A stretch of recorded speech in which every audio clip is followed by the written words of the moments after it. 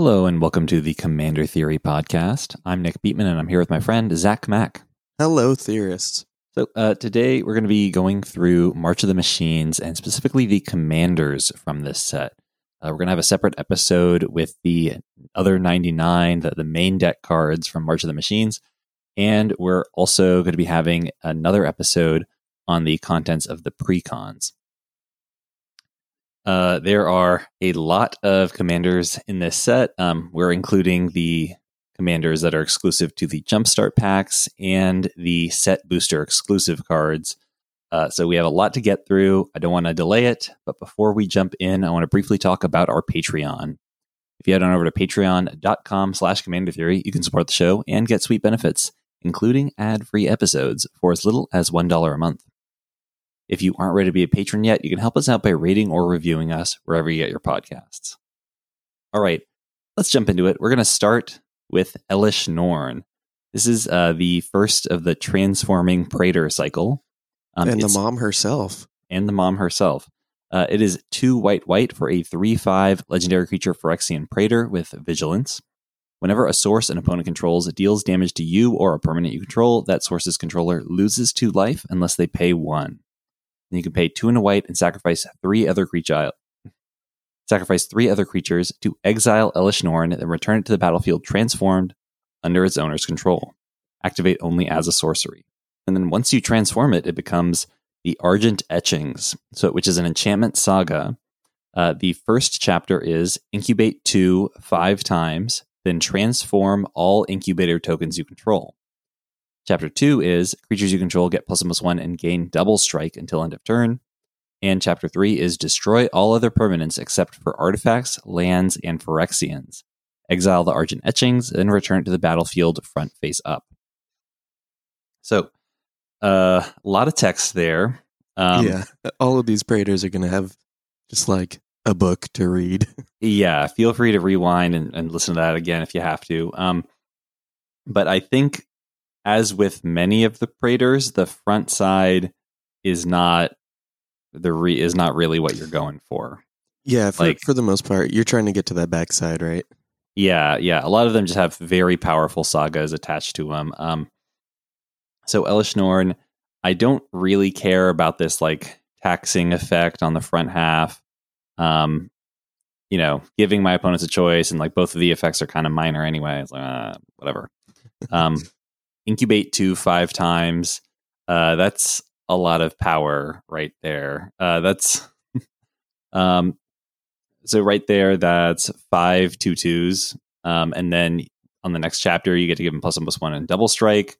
So that's 30 damage potentially just off of Elesh Norn, which is really significant. And then, of course, that last chapter is setting you up to get massive card advantage. So I like this back half a lot. It is a little bit awkward in that you need to run sack fodder in order to transform her, because you have to, sacrifice 3 other creatures in order to activate that ability. But you don't want to fill your deck, or like I would be cautious about filling my deck with a bunch of token generators that didn't make Phyrexians, because like anything I commit to the board is if I play a Conqueror's Pledge or an Increasing Devotion or something, potentially all those guys are going to get wiped by the 3rd chapter. Maybe I'm being overly cautious there. That's something I'm a little worried about. I do like that if you make a bunch of mites, like Phyrexian tokens with toxic, making 5 mites and giving them +1/+1 and double strike can potentially kill someone outright. So I like the idea of like leading a big White Sun's Twilight into Elesh Norn. Yeah. I do want to say, I'm going to argue a little bit for the front side, because I think that I don't really have anything to add about the back side.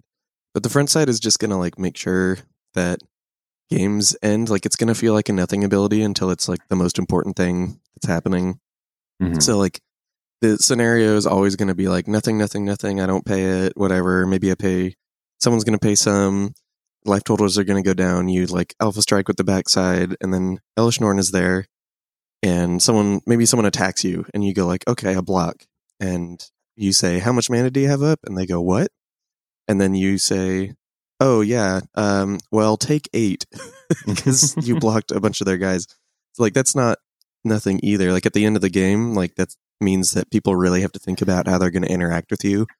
So I don't think it's nothing. I think it's going to be nothing most of the game, and then eventually it's going to matter like a ton, right? Like, because I'm not paying 1 per source of damage dealt to your thing until I absolutely have to, right? So at a certain point, that's going to warp the game, but it will not warp the game until like the very, very last few like turns of the game, maybe even last turn, you know, like you've alpha striked a few times, like 1 or 2 people are dead.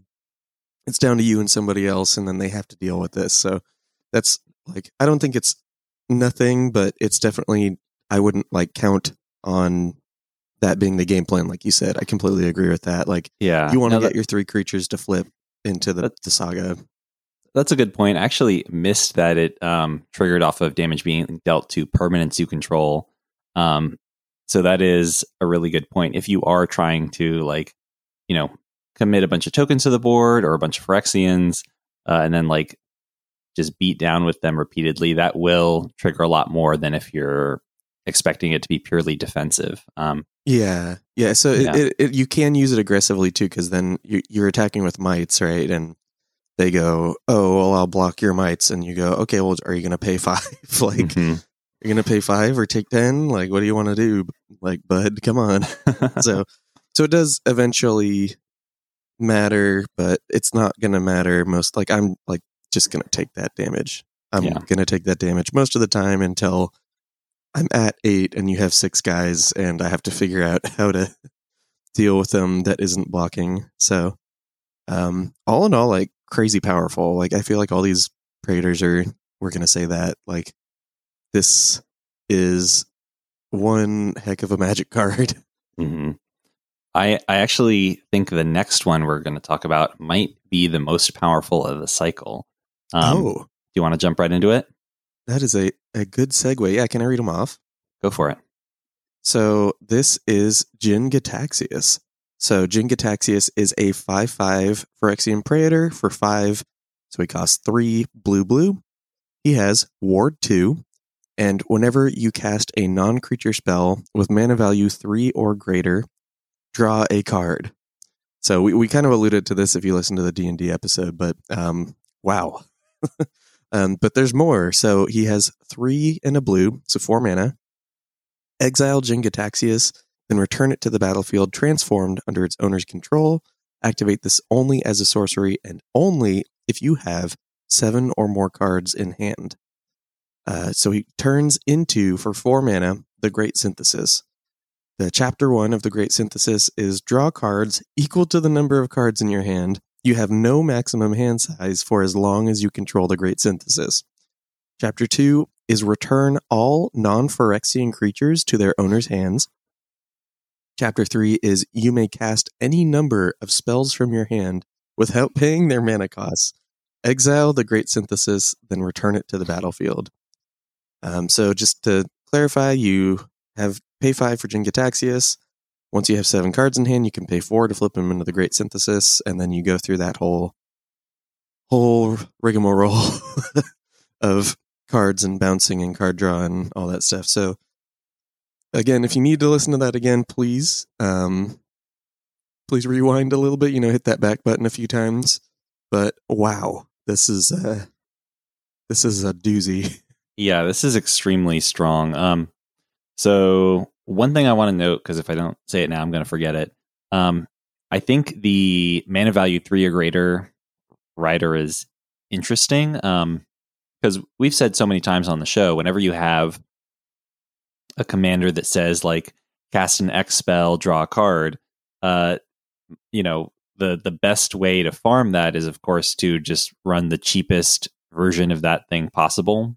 So, like, the 1 or 0 mana like versions of thing X. So I think, like, Wizards has kind of recognized that, and I think that's what this rider is supposed to prevent, make it so that you're actually casting spells that do things instead of like 1 mana cantrips. And I think I would expect that we see more things like this in the future when they design these types of commanders, like a mana value, a high mana value restriction on getting your reward. But jumping into the card itself, so we've got a list in the episode description. Recommend you check that out. And what I've noticed just from goldfishing is once you get to that 7 card threshold and like transform him the first time, you kind of just win. Like what tends to happen, I mean, first off, you're drawing 7 cards immediate, or 7 or more cards immediately. Yeah, wild. This deck runs a bunch of like proliferate effects, like all the cheap cantrippy proliferate effects in that were in like March of the Machines or previous sets. You want to run all those because you really, really want to speed run the saga side of the card.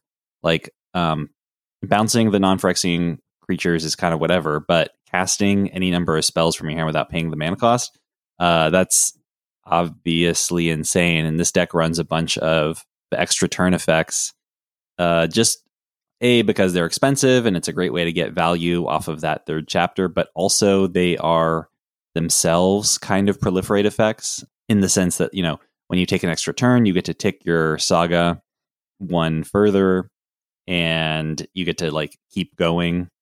And like once you exile the saga and return it transformed, well, you probably have 7 cards in hand because you had 7 to start with and then you drew 7 more. And you probably didn't spend them all. So you just get to like flip Jin-Gitaxias another time, go through it again. You're like usually drawing like more and more cards each time you do this. You're more and more likely to see your extra turn effects. It just like snowballs incredibly hard. If you get to flip once, you're the flip and don't stop. Yeah, you're never going to have to worry about it ever again. Yeah. Barring like massive discard, someone exactly, yeah. Crocs or something. But the deck is very powerful. One thing that like kind of keeps it in check is that, normally when you see this, okay, I got to spend 9 mana total in order to start my engines. Like normally when you see that kind of thing, you think, oh, okay, like, so I'll run a bunch of fast mana, but like fast mana doesn't totally help you because if you're running a bunch of fast mana, then you're emptying your hand. You're making it harder to get to that 7 card threshold. So that is a challenge, but it is nice that Jin-Gitaxias has ward, and like the cast a non-creature spell with mana value 3 or greater actually like works really, really well with free counter spells. Like just imagine you play your Jin-Gitaxias, on turn 5 or whatever with the intention of flipping it next turn. Like your opponent tries to cast spot removal. First, the ward triggers. They have to pay for ward. And then you like force of will them and you draw a card off of Jin-Gitaxias' trigger, or you like fierce guardianship, force of negation, or like foil thwart. Like there's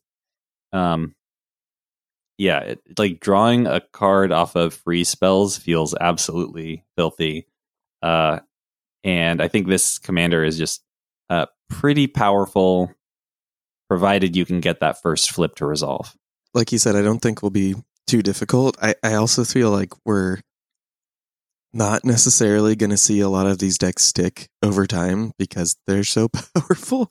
Like this is the kind of deck where your friend gets really excited, builds it, plays it, everyone gets really upset, and then they take it apart. Like it's like this high level of power, especially for casual in particular. I'm assuming CEDH might have something to do with this because if drawing cards off of Force of Will is generally pretty good. That's a pretty good thing that you want to be doing.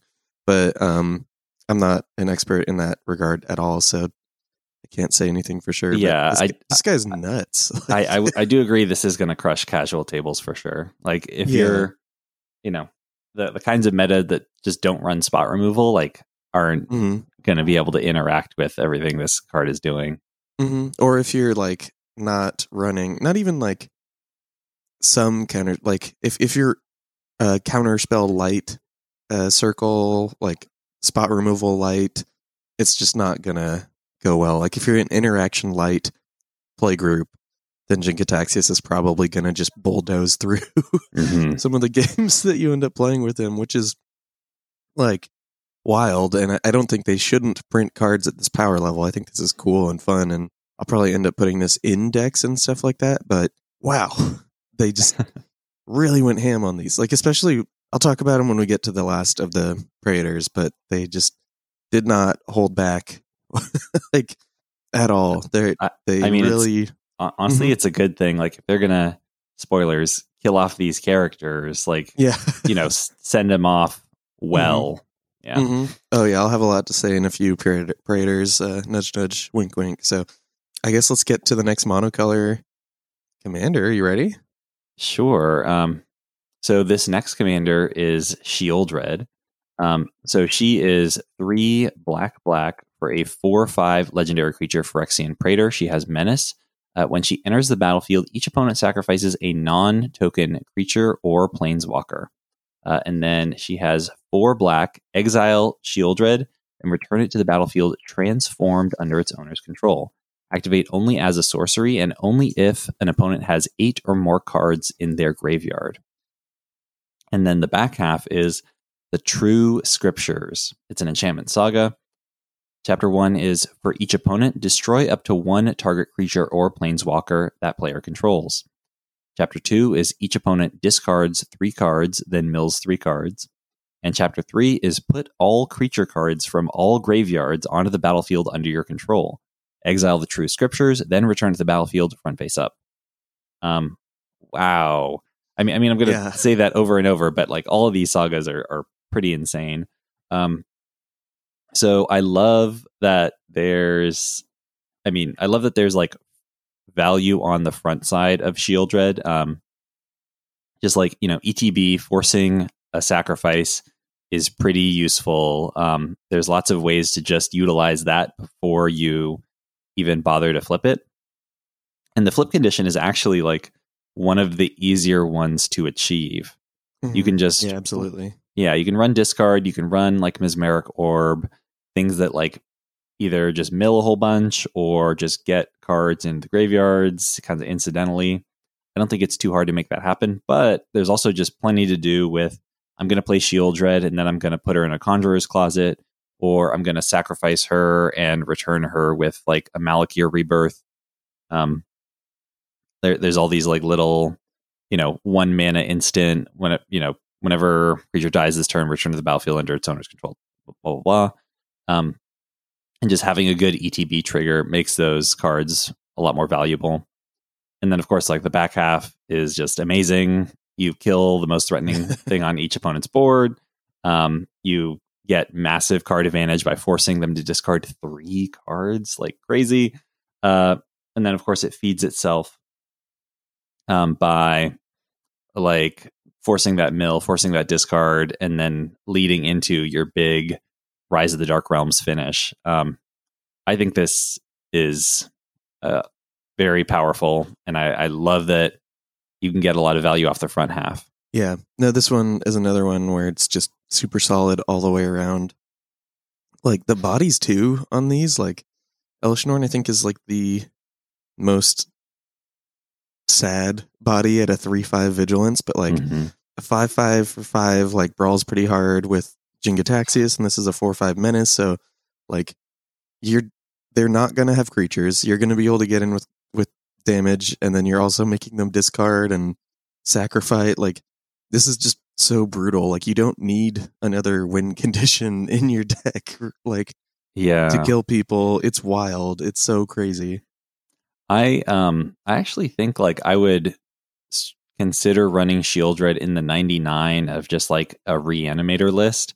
Because if I'm, the kinds of decks that are running like Fleshbag Marauder or whatever, because you're paying more mana for that effect. But the potential to flip it and just get crazy value makes it worth the extra cost on the front end, I think. I think this could be a good card in the 99 for certain decks. No, I totally agree. honestly, like most of the places except for one of these guys, nudge, nudge, wink, wink, I'm probably just going to be putting them into the 99 because the power level is so high that like I want to play them and have fun, but I don't want to ruin everybody's day. Like I played so many mono black decks where just super oppressive. I strip your hand, I kill your guys. Yeah, and it's not even like you don't even have to try hard. Like all you have to do is like put a Grave Pact with the right black commander or like play Cabal conditioning. Like, yeah, exactly. Like it's not hard to do that. And so these decks can end up really oppressive. But if you have a deck you like and this fits into the game plan, like all of a sudden you just have this really powerful tool that will come up every now and then.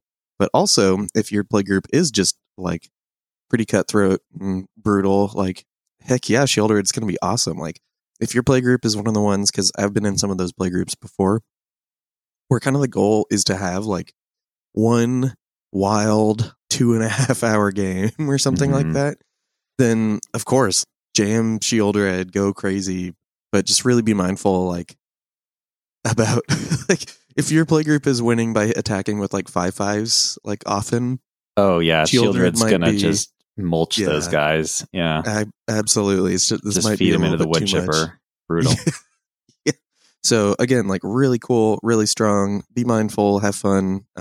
But wow, wowie zowie. So yeah, so I guess let's get to the next one. Most of the set, as you're about to see, is multicolor. So we don't have that many. We're already in red, basically. Yeah. So can I read off this guy? Go for it. This guy's pretty wild. He's Ortheon, Hero of Lava Brink. So Ortheon, Hero of Lava Brink is a 3/3 human soldier for 4 mana, 3 in a red. So what do you get? You get a 3/3 that has 2 abilities. The first one is 1 in a red, tap, create a token that's a copy of another target creature you control. It gains haste, sacrifice it at the beginning of the next end step, activate only as a sorcery. And the second ability is 6 red, red, red, so 9 mana, tap, create 5 tokens that are copies of another target creature you control. They gain haste, sacrifice them at the beginning of the next end step, activate only as a sorcery. Love the 1 mana discount on that one. They're like, you get 1 mana off for free, bud. And it's like, hey, thanks, man. Yeah, buy 4, get 1 half off. Yeah, exactly. Classic big box store. But yeah, how do you feel about Ortheon? So if you just, look at the first ability, it's like, well, this kind of is not that exciting compared to Kiki-Jiki or Jaxis the Troublemaker. Yeah, I do just want one note though. You can copy your legendary creatures. Like that's true. They probably will die, but like if it has a good ETB, so they do give you that for 2 mana. Let me see that. Oh, Jaxis might be able to hit both of them. Yes, Jaxis can hit legendary creatures. Okay, there you go. But like it's clearly in that same space, and it just like looks a little bit worse. But that second ability, you can win the game with that. That can kill people if you're targeting the right thing. Yeah, absolutely. So if you're like targeting a Scourge of Valkus, well, okay, you've got 1 Scourge of Valkus, and then you've got 5 token copies entering, and they all see each other entering. And let me just do some math really quick. I think you win the game. And then Terror of the Peaks is similar. You've got 1 on the battlefield already, and then 5 more entering, and they all see each other entering. So you're just like icing your opponents. If you can get either one of those on the board and then activate this 5 token ability, the tricky part is, of course, going to be like tutoring this up in a mono red color identity. But I think there are those that obviously win the game. Actually, Fanatic of Mogis probably works too. So minimum, you're going to have 5 guys entering, and they're each going to see at least 7 Devotion to Red. So that's 35 damage to each opponent after you already played the first Fanatic of Mogis. And that's assuming you have no other red permanents on the battlefield. So, okay.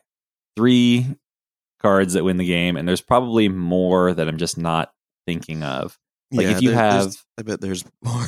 Oh, what's that devil from Streets of New Capenna that's like whenever another creature enters the battlefield, you double its power, and it's got like haste and trample. Oh yeah, I can't remember its name off the top of my head. That definitely. So like 1 times 2 to the power of 5 or 4, I guess. So 2 to the power of 4, that's 16. That's not that much, but you have 5 of them, and then the original is 32 power. So that could probably win the game. Anyway, maybe you don't need tutors if there is like a critical mass of things like this that just go wild. Yeah, just have like scale incredibly well. So I guess that's what I would try to do with it. I would try to get a critical mass or just like churn through my deck with the rummaging effects to find them, and then make big mana, maybe like save up a bunch of treasure tokens so that I can just activate it and win. That's what I would try to do with Orpheon. The first ability is whatever. Like we just have that. And then the second ability, the only thing close to that second ability is Rider Replication. Mm-hmm. You know, like that is that impactful, that many bodies that quickly. So yeah, I like this guy simply for that, just because it's so ridiculous. And then there's just stuff like, you know, like even if you're not winning the game, like getting 5 like Inferno Titans or something is probably enough to at least wreck a board, if not win the game or kill someone, you know? So that's like a lot. 6 damage, just direct damage, divide however you want, plus like the 30 just direct damage from like ETB and attack, and then 30 power from the tokens, plus the original one. That comes pretty close to winning. Yeah, I feel like there's a decent amount of guys that do that like even if you don't like win, like you probably win, you know, like you probably like next turn they're not coming back from that win kind of thing. But that all said, I guess there's one more mono red commander. I can read. Can this anyone guy guess off. who it is? Yeah, absolutely. This is Urabrask. He's 2 red for a legendary creature, Phyrexian Praetor. At his first strike, whenever you cast an instant or sorcery spell, Urabrask deals 1 damage to target opponent. Add red. Then you can pay red and exile Urabrask, then return to the battlefield transformed under its owner's control. Activate only as a sorcery and only if you've cast 3 or more instant and or sorcery spells this turn. And he's a 4/4. So 4/4 first strike for 4. The back half is The Great Work. It's an enchantment saga. Chapter 1 is The Great Work deals 3 damage to target opponent and each creature they control. Chapter 2 is create 3 treasure tokens. And Chapter 3 is until end of turn, you may cast instant and sorcery spells from your graveyard. If a spell cast this way would be put into a graveyard, exile it instead. Exile The Great Work, then return it to the battlefield front face up. So, my gut reaction is that this is one of the Praetors where this is the Praetor of this cycle that has the most power concentrated on the front half. I think this saga looks kind of weak to me. Like the first chapter is, I mean, it's fine, but it doesn't scale to multiplayer. Like you can only really hose one person. The second chapter, it's like, okay, I get 3 mana after my commander just made 1 billion mana. Like if I wanted mana, I would just not transform him because his front half is so good at getting that. The chapter 3 is good. I do like Past in Flames, but you have to wait 2 turns to get there, which is not exciting. A lot of the other Praetors we've seen so far had something incredibly powerful, like as chapter 1. Like, okay, I get 20 power immediately, or I draw at least 7 cards, or I kill each of your best things. Like this one, just dealing 3 damage to target opponent, each creature they control. I don't care that much. But again, the front half is very powerful. It's weaker than Burgi, God of Storytelling, but typically like those kinds of effects are ones you want in multiples if you're trying to combo off with spells. I actually think that Urabrask is, if I was going to build like around an Urabrask, I would actually just build around Burgi and put Urabrask in the main deck, because Burgi is just better at doing the same thing. But he definitely is a very strong contributor to that list. Like once you have Burgi and one other thing, whether that's an Urabrask or a Runaway Steamkin or that Stormkiln artist, or like a cost reduction effect, something. Once you're like getting 2 mana back per spell you cast, that's when you really start going off. That's when you're like netting mana, or when you're like Tormenting Voices and Thrill of Possibilities start being mana neutral.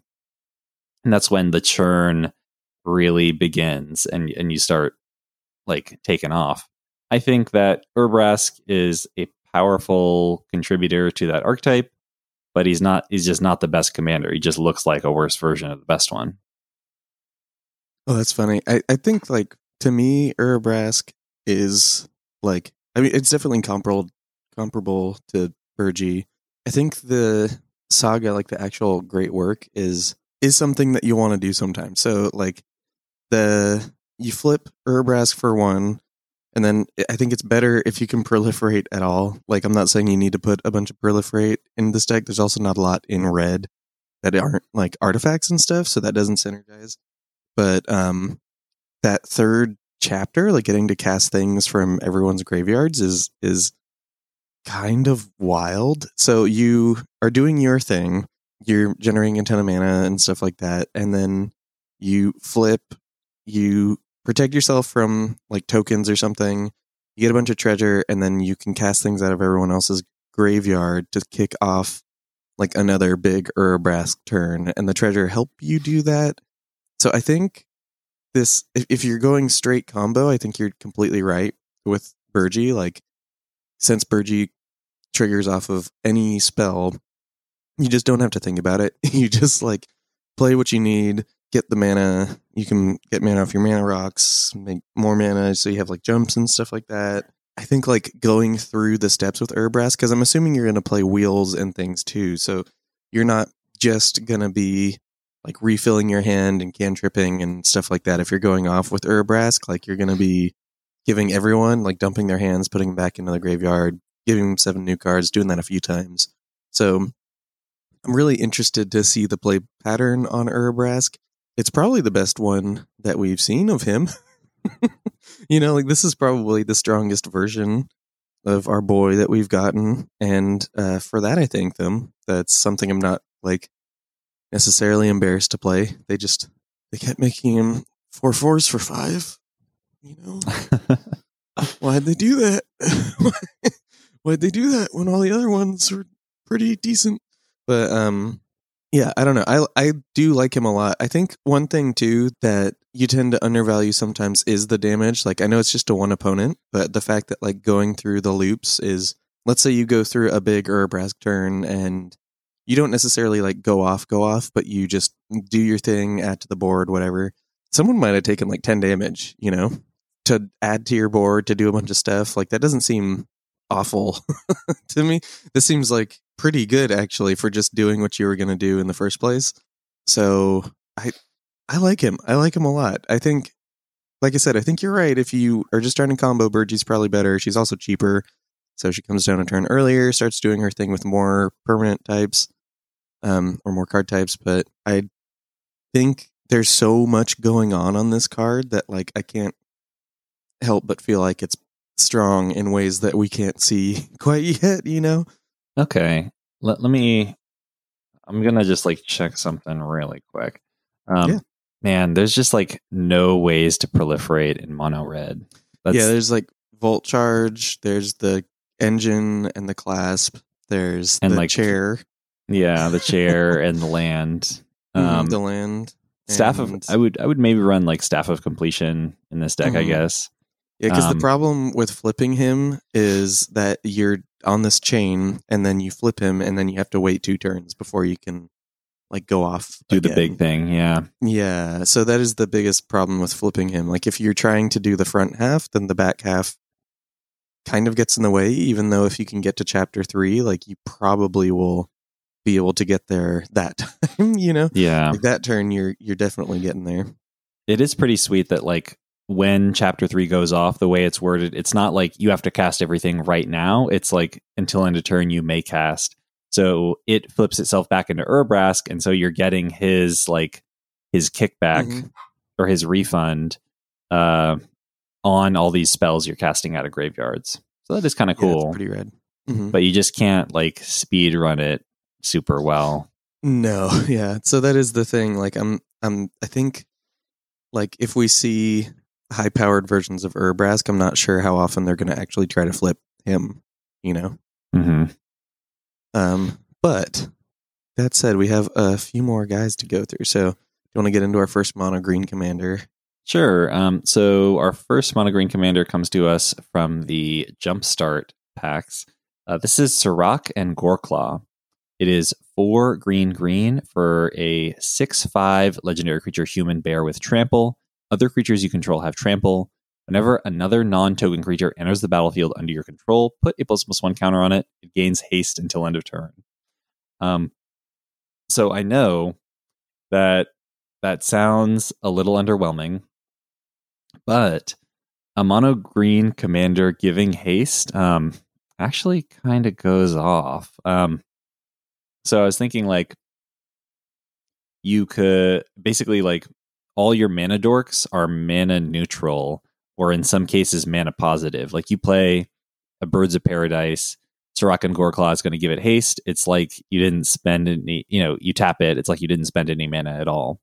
So if you're trying to do like a creature ball strategy, like a, Beast Whisper, Guardian Project, like Glimpse of Nature, Great Henge type of deck, this actually like is not a terrible commander for it. And there's a couple cards that work particularly well when they just randomly get +1/+1 counters. So it's actually kind of sweet that you can net mana off of an Incubation Druid. That's the Elf Druid from the recent Ravnica block, but it's 1 green for a 0/2. Tap, add 1 mana of any type that a land you control could produce. If Incubation Druid has a +1/+1 counter on it, add 3 mana of that type instead. So it's actually like a ritual. There's also Orochi Merge Keeper, 1 green for a 1/1 Snake Druid. It taps for green. And then as long as Orochi Merge Keeper is modified, it has tap, add green. So if that's getting a +1/+1 counter off of Serac and Goreclaw, then it taps for enough mana to pay for itself. It has haste. It just seems really easy to go off with this deck. If you can just like untap with Serac and Goreclaw, and if you have like any sort of draw engine, then you can just pop off really well. And one last thing I want to, and of course, like you're on color for things like Regal Force, Shamanic Revelation, Collective Unconscious, and then a couple options that work specifically because of your commander adding counters. Like you can run an Inspiring Call. So 2 and a green instant, draw a card for each creature you control with a +1/+1 counter on it. Those creatures gain indestructible until end of turn. You can also run Armorcraft Judge, 3 and a green for a 3/3 Elf Artificer. When it enters the battlefield, draw a card for each creature you control with a +1/+1 counter on it. So it seems like this deck is surprisingly explosive for such like a simple commander design that just like adds a couple keywords and a +1/+1 counter. So one thing that I want to add about like the green commanders that give keywords, like haste is like weirdly deceptive. And so it was like you said, like the fact that this turns your mana dorks into rituals sometimes, it's pretty crazy. So I'm always on the lookout for that. And the other one is vigilance.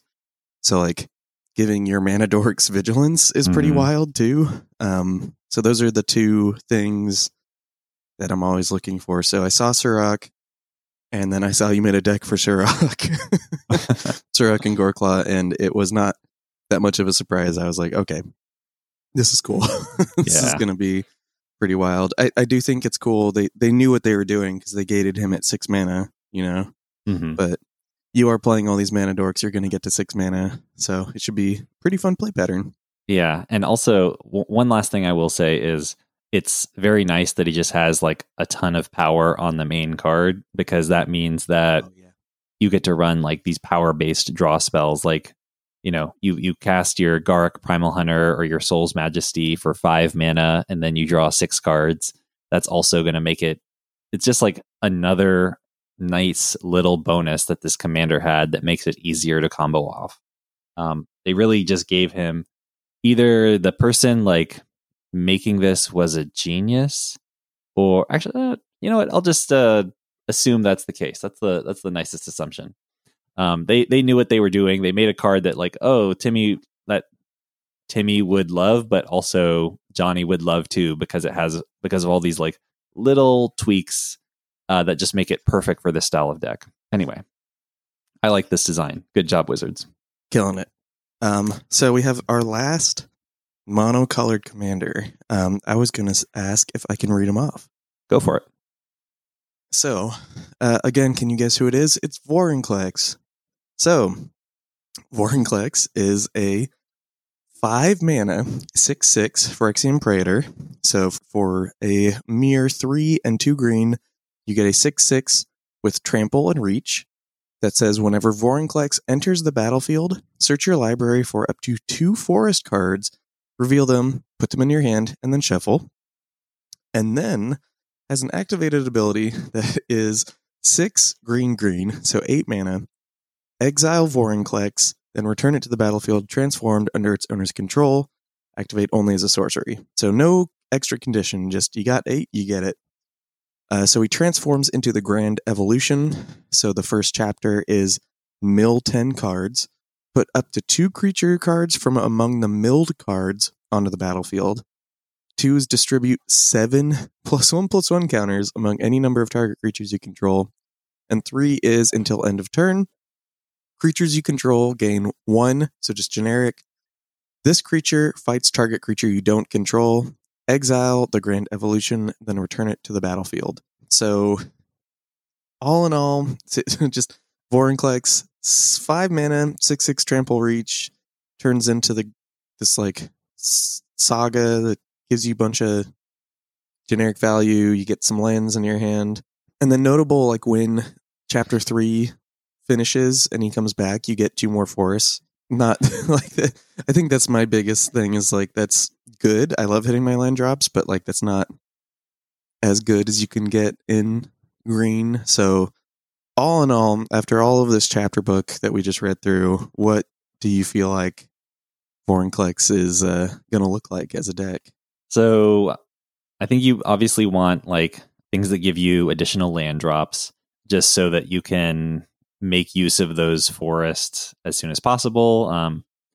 I think that like you probably want a little bit of proliferate, just like speed running these sagas.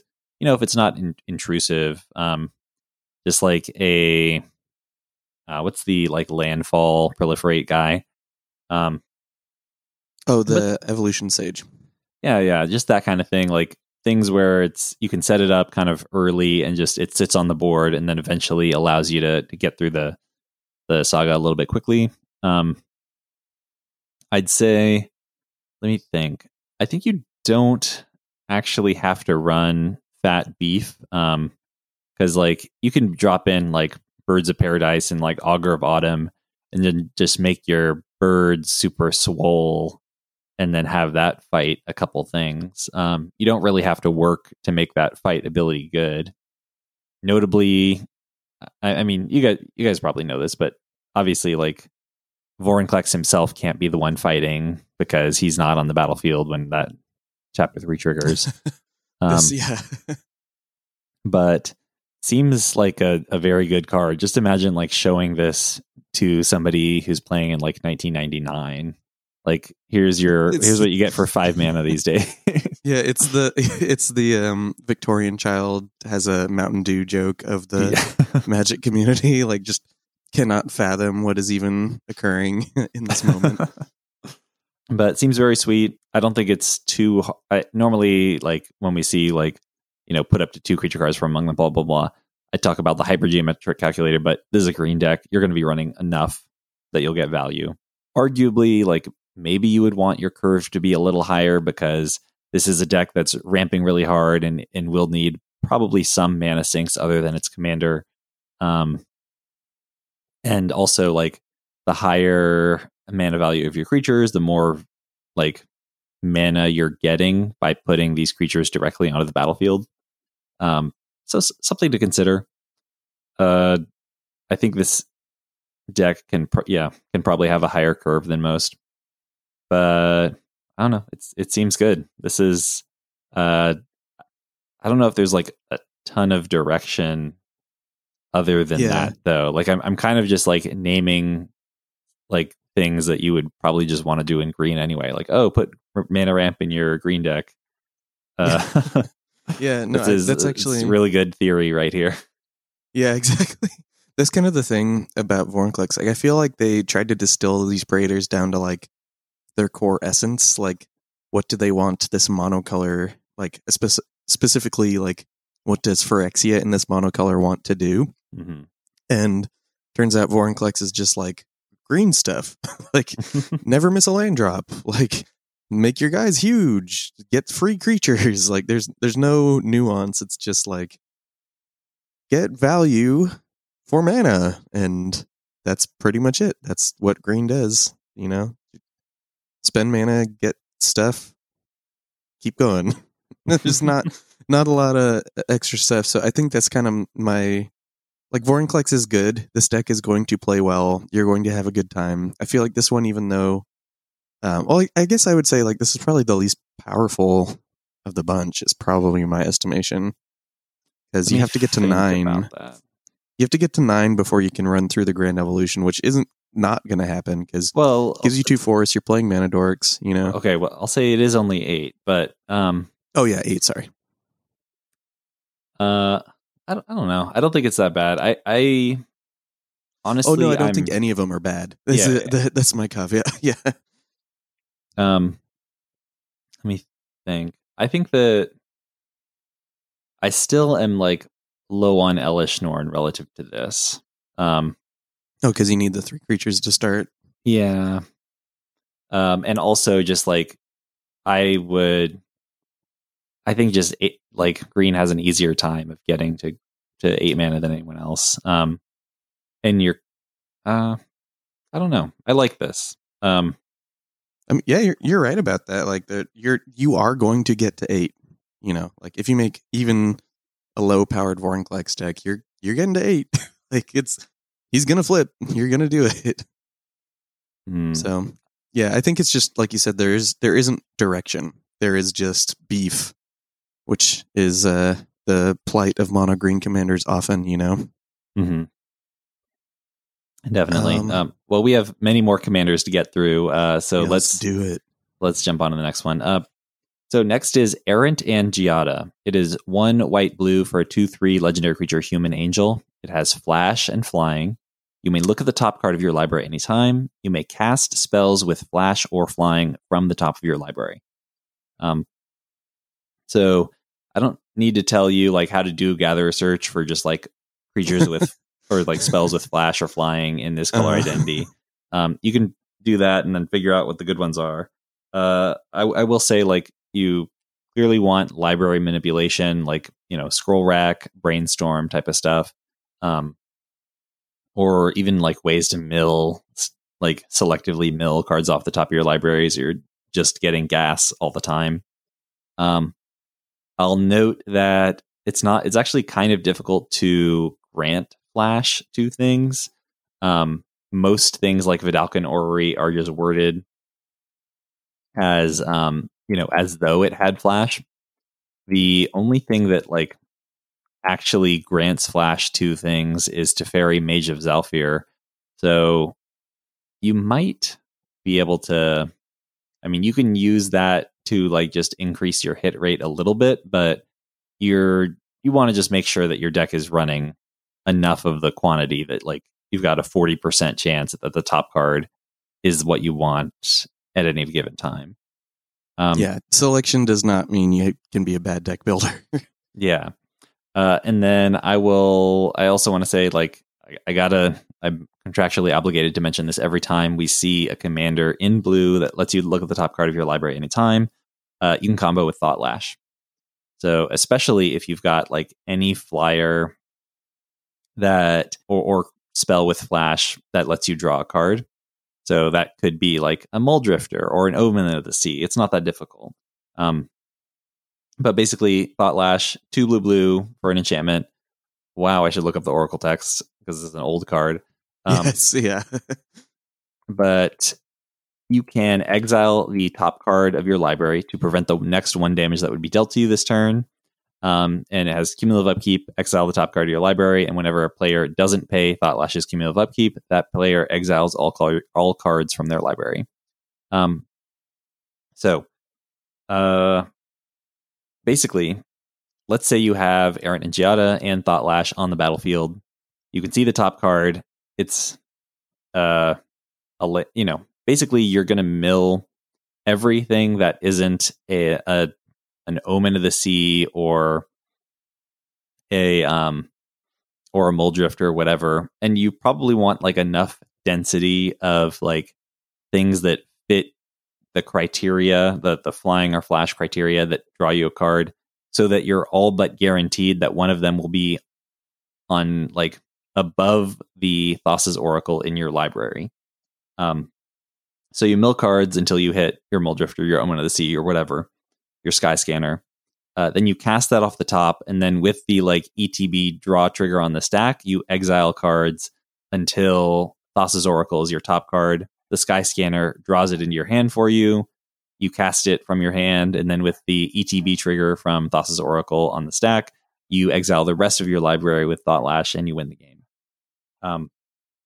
So that's the combo.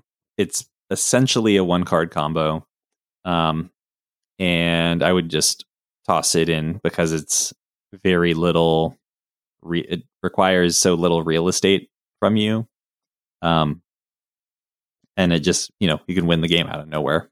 All of these like cast stuff off the top commanders I've been super into. Like we've gotten like a deluge of them over the last like 2 years, but they're fun. And like as long as they put like a big enough restriction on them so that your commander isn't just straight up like Future Sight with like Melik was, bless his heart, he was 6 mana, but back in the good old days, now you get that effect for 3 in 2 colors. It's wild. Anyway, I love these cards, and I think that like an Errant Ingiata deck is going to be fun, even if you don't combo with it. Like this deck being a Scryfall Search doesn't mean that Scryfall Search doesn't put a bunch of fun cards together, and there's enough cards with these abilities that you can like differentiate between yours and your friend's Errant Ingiata deck if you like both are into this.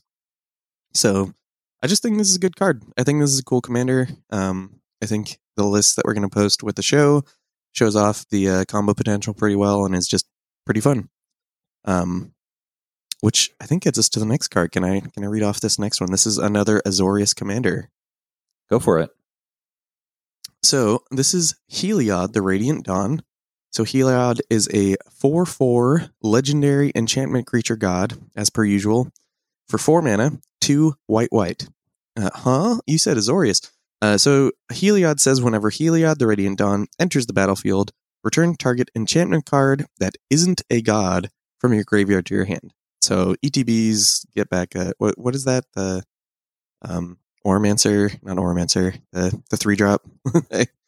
There's a creature that does this. Oh yeah, I know what you're talking about. Or there's like Idealist or something from Urza Saga 2 that does this. There's like 2 of them.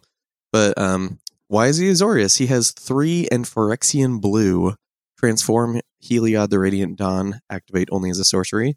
So for 4 mana, you get a 4/4 that regrows an enchantment that's not a god. And for 3 mana and 2 life, or 3 mana and a blue, you transform him into Heliod, the Warped Eclipse. And they're really pushing this type line here. It is a legendary enchantment creature Phyrexian god that is a 4/6 that says you may cast spells as though they had flash. So exactly what we were talking about with Errant and Giada there.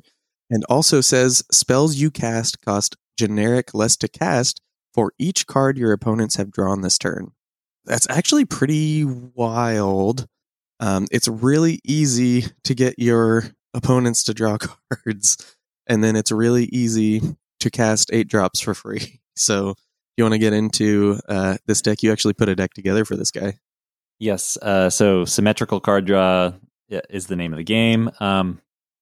So if you just like cast a windfall and everyone draws like 6 cards, then your spells cost 18 less to cast. And it kind of like there's enough ways to force symmetrical card draw that you can kind of just like chain stuff together. Because windfall only draws you 6 cards, but once you get into like prosperity, just like the X spells, then you just see like basically your entire library. Like you pay 1 mana into your prosperity, everyone draws 18 cards. Now your spells cast like infinitely less to cost, or infinitely less to cast. And it just goes absolutely insane from there. It's the win condition of the deck is, I don't know, like I guess you can Psychosis Crawler. That'll do the job pretty well. That's so funny. You can also just like, I mean, once you're seeing so much of your deck, you're like guaranteed to draw into whatever combo. You can also just put like some extra turn spells in there, like, pay blue for your Time Warp, and get extra time to set up your win condition. But it almost doesn't matter when you're drawing a billion cards. I will mention you probably want to throw in like Abeyance, Silence, Orm's Chant type of cards. Just make it so that, you're giving away 1 million cards to your opponents, but they can't use them this turn, and I'm going to win right now. So it's fun. It's funny because I actually assumed this was more of like this is what Rakdos would look like in Azorius, kind of. Like you get these like huge discounts on these gigantic Eldrazi. So you're like, all right, and casual Ulamog after I drew 12. So everyone, Ulamog, exile 2 things, and Kozilek sounds good, draw 4, and just some wild spells, and then you're like, and time stretch. All right, got my Ulamog, got my Kozilek. We're gonna get in there. So that was kind of what I assumed this deck was gonna look like too. And the combo also is pretty nuts. Like if you can end up in a situation where you're like untapping a Temple Bell like 1 million times, like that also is obviously a win condition. Mm-hmm. So the deck runs Mind Over Matter, so you can make that happen for sure. Mm-hmm. So honestly, this guy seems like crazy powerful to me, and the fact that like the front side is just a regrow for enchantments means that your Mind Over Matter, your like Teferi's Ageless Insights, your whatever thing that you needed. Your enchantment-based combo pieces, you can get it back if you need to. Mm-hmm, if he dies for whatever reason and stuff. So I think this is another one where they were firing on all cylinders with the legends in this set, like really, really hitting it home, honestly. Yeah, this is a sweet one. There was like a time when I was thinking like, oh, if I had, let's say I had 5 life and I had a second chance and I had a blink engine and I had like a flash granter so I could cast second chance during my end step. Like that's awesome. I was trying to make the front half work, but the second half is just so busted on this card. I know it is really kind of seems like to me like that is what you're trying to do, and it's 3 mana, 3 and 2 life, to flip them. So it's not really that they wanted you to like do that. Like they wanted it to be as easy as possible. So man, speaking of as easy as possible, let's get into it. So this next one is Hidetsugu and Kairi. This is 2 blue black, so 5 mana for a 5/4 legendary creature, Ogre Demon Dragon. It has flying, and when Hidetsugu and Kairi enters the battlefield, draw 3 cards, then put 2 cards from your hand on top of your library in any order. When Hidetsugu and Kairi dies, exile the top card of your library. Target opponent loses life equal to its mana value. If it's an instant or sorcery card, you may cast it without paying its mana cost. Time stretch. Or like enter the infinite. Like, oh, yeah. Yeah. So you can, I mean, you're in really, really good colors for tutoring, spells. So you can either just like, use a vampiric tutor and put the enter the infinite on top, or you can use like a demonic tutor and get it into your hand and then like cast Hidetsugu and Kairi and then brainstorm putting the enter the infinite on top of your library. And then you just sacrifice Hidetsugu and Kairi and draw your entire library. And if you can't figure out a way to win from there, then we're not going to do the work for you. That's so funny. No, this one definitely is one of the ones where I had to read it twice because I was like, for real? Like, yeah, you're making it real easy for me. Are you sure this? Yeah, for free? Like I'm not sure you meant to do that. Did you really? Just for free? Like, come on, man. I really don't have too much to say. This guy's wild, or these guys. It's just great. It's 5 mana. It's 5 mana for a 5/4 flyer that gives you added. Just wild, just crazy. Yeah. Seems like an easy route to win the game, and I think we can move on from there. You want me to read off this next one? Sure. Go ahead. Yeah, so this is another flip commander. This is Rona, Herald of Invasion. So she gets a non-uncommon legend this time. So Rona, Herald of Invasion is a 1/3 human wizard for 2 mana, 1 and a blue. Legendary creature, human wizard, but I figured you all know that because we're talking about commander. Whenever you cast a legendary spell, untap Rona, Herald of Invasion. She has tap, draw a card, then discard a card. So you get a 2 mana, 1/3 looter that untaps when you cast legendary spells. And then she has 5 Phyrexian Black, transform Rona, activate only as a sorcery. They pretty much all do that. All the ones with the Phyrexian activation. So for 5 and 2 life, or 6 mana, 5 and a black, you can transform her into Rona, Tolarian Obliterator, which is a 5/5 Phyrexian wizard with trample that says whenever a source deals damage to Rona, Tolarian Obliterator, that source's controller exiles a card from their hand at random. If it's a land card, you may put it on the battlefield under your control. Otherwise, you may cast it without paying its mana cost. That's so funny. Like, it's so funny. So, like, obviously, like in Limited, that's very good, right? Like, you're looting a bunch, and then you get to 6 or 5, and you're like, okay, now I have a thing that just wrecks your day. But, like, the front half is so much more compelling in Commander than the back half. It's wild. Yeah. I mean, I like both halves of this card, but I think that the plenty to do with just the first half as like, I'm going to set up my graveyard. I'm in good colors for reanimation. Like that seems pretty good. Just like dropping a Jin-Gitaxias in the yard and then casting Animate Dead or something. That in itself is fine. I tried to like force the like casting a legendary spell to untap it, and it's something that like I wouldn't go out of my way to do. It's not like I'm going to try to run 40 legendary spells in this deck. It's more that like it would make me more likely to run like Mox Amber or something. Things that are already useful rather than I'm going to fit everything I possibly can in here. But yeah, I mean, I think this is like a reanimator deck mostly.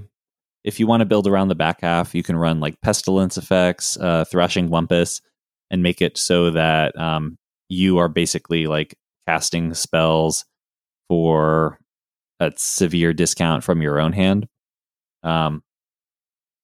I know they were nice and let you, like, if you deal a damage, like, you get to do the thing too. Yeah. The only thing I would worry about is, I mean, I guess you can get around this by like the timing of when you activate your Pestilence. But this is just like a very reactive color pair.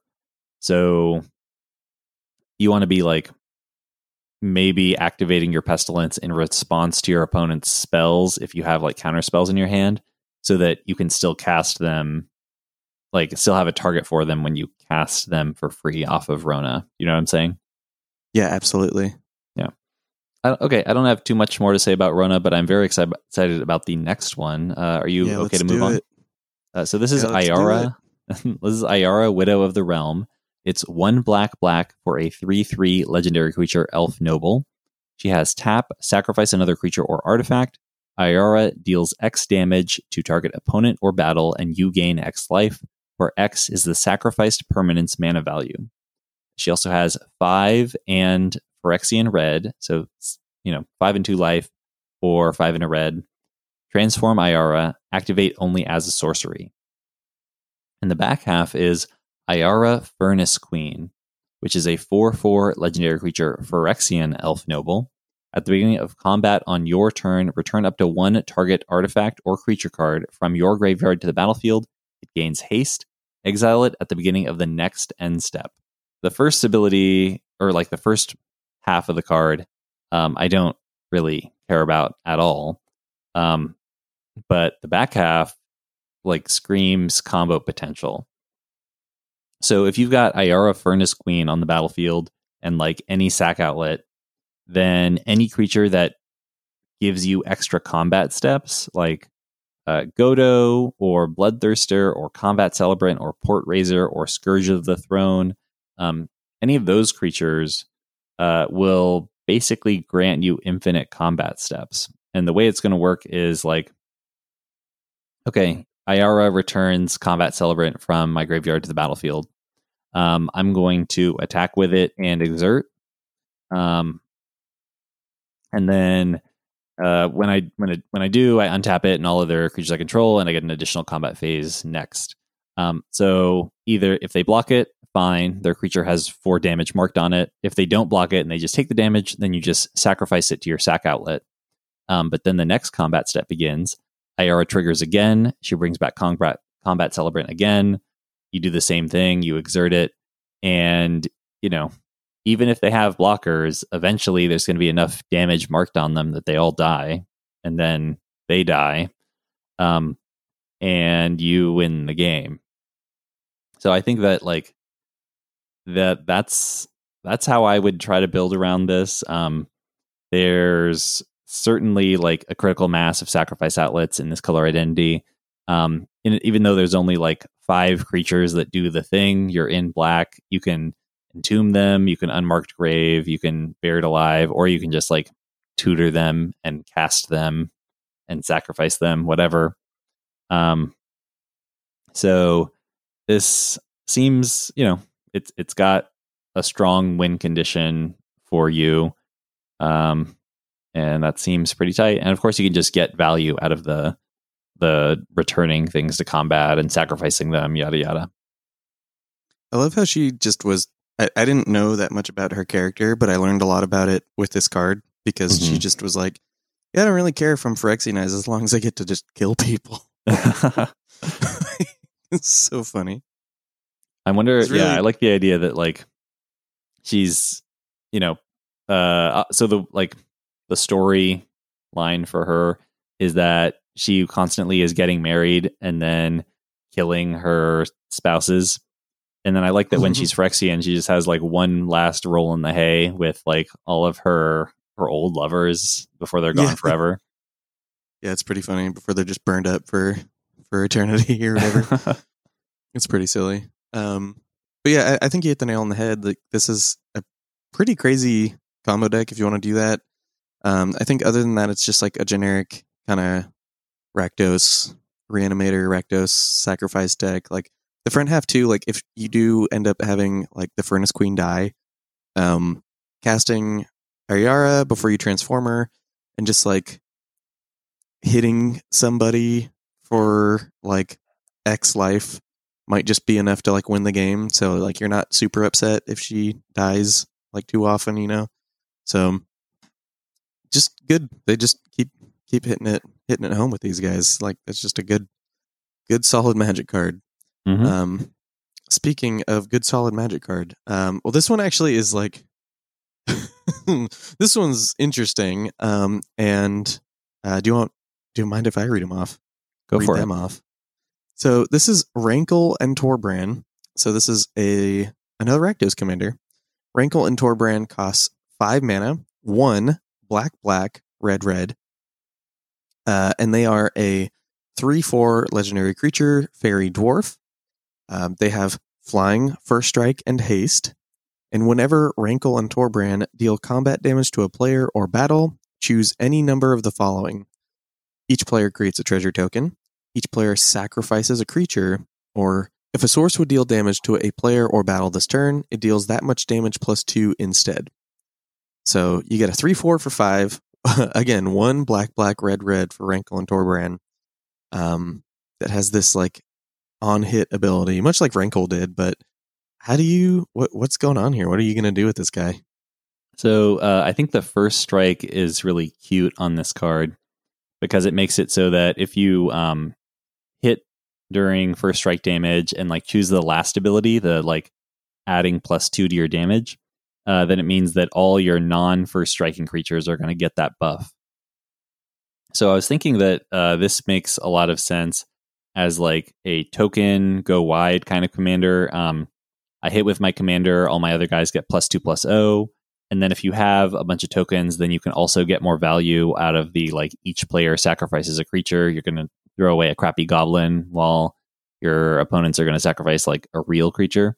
I also like the ability I like the idea of granting him double strike with like a blood mist or something.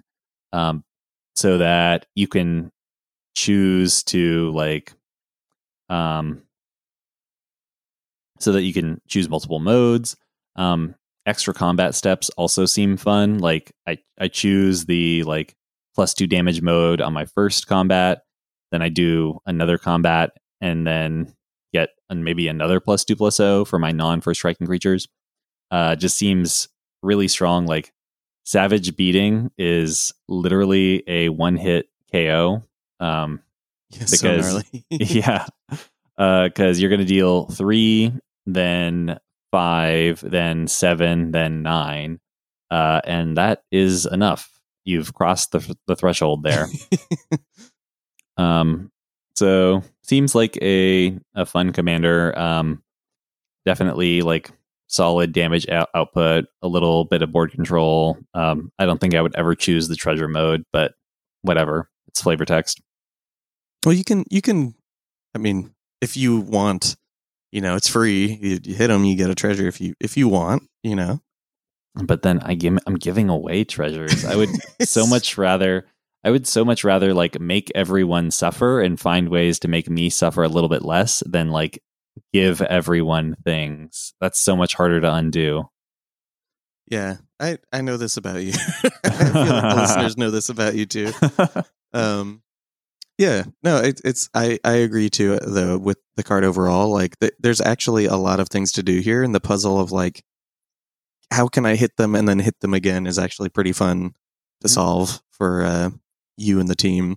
So this one is one of the unlikely pairs that I like a lot for that reason. Because not only is saying Rankle and Torbran like kind of fun and funny, but like actually just doing what they're trying to do is like a fun exercise, and you get to attack, get in there. You're very proactive. Very, very similar to this next very proactive commander, if that's okay for me to segue. Go for it. So we are into the Gruul commanders now, and this first one is Atali Primal Conqueror. So Atali Primal Conqueror is a 7/7 Elder Dinosaur with Trample for 7. So 5 red. Finally learned how to step on top of people. And has just this doozy of an ETB. So when Atali Primal Conqueror enters the battlefield, each player exiles cards from the top of their library until they exile a non-land card. You may cast any number of spells from among the non-land cards exiled this way without paying their mana costs. So instead of an attack trigger, you get a 7/7 trample with an ETB. Pretty fair trade. But wait, there's more. has an activated ability of 9 Phyrexian green, transform Atali, activate only as a sorcery.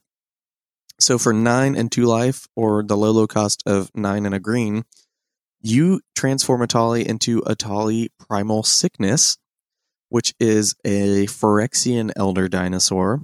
They are an 11/11 with Trample and Indestructible that says whenever Atali Primal Sickness deals combat damage to a player, they get that many poison counters.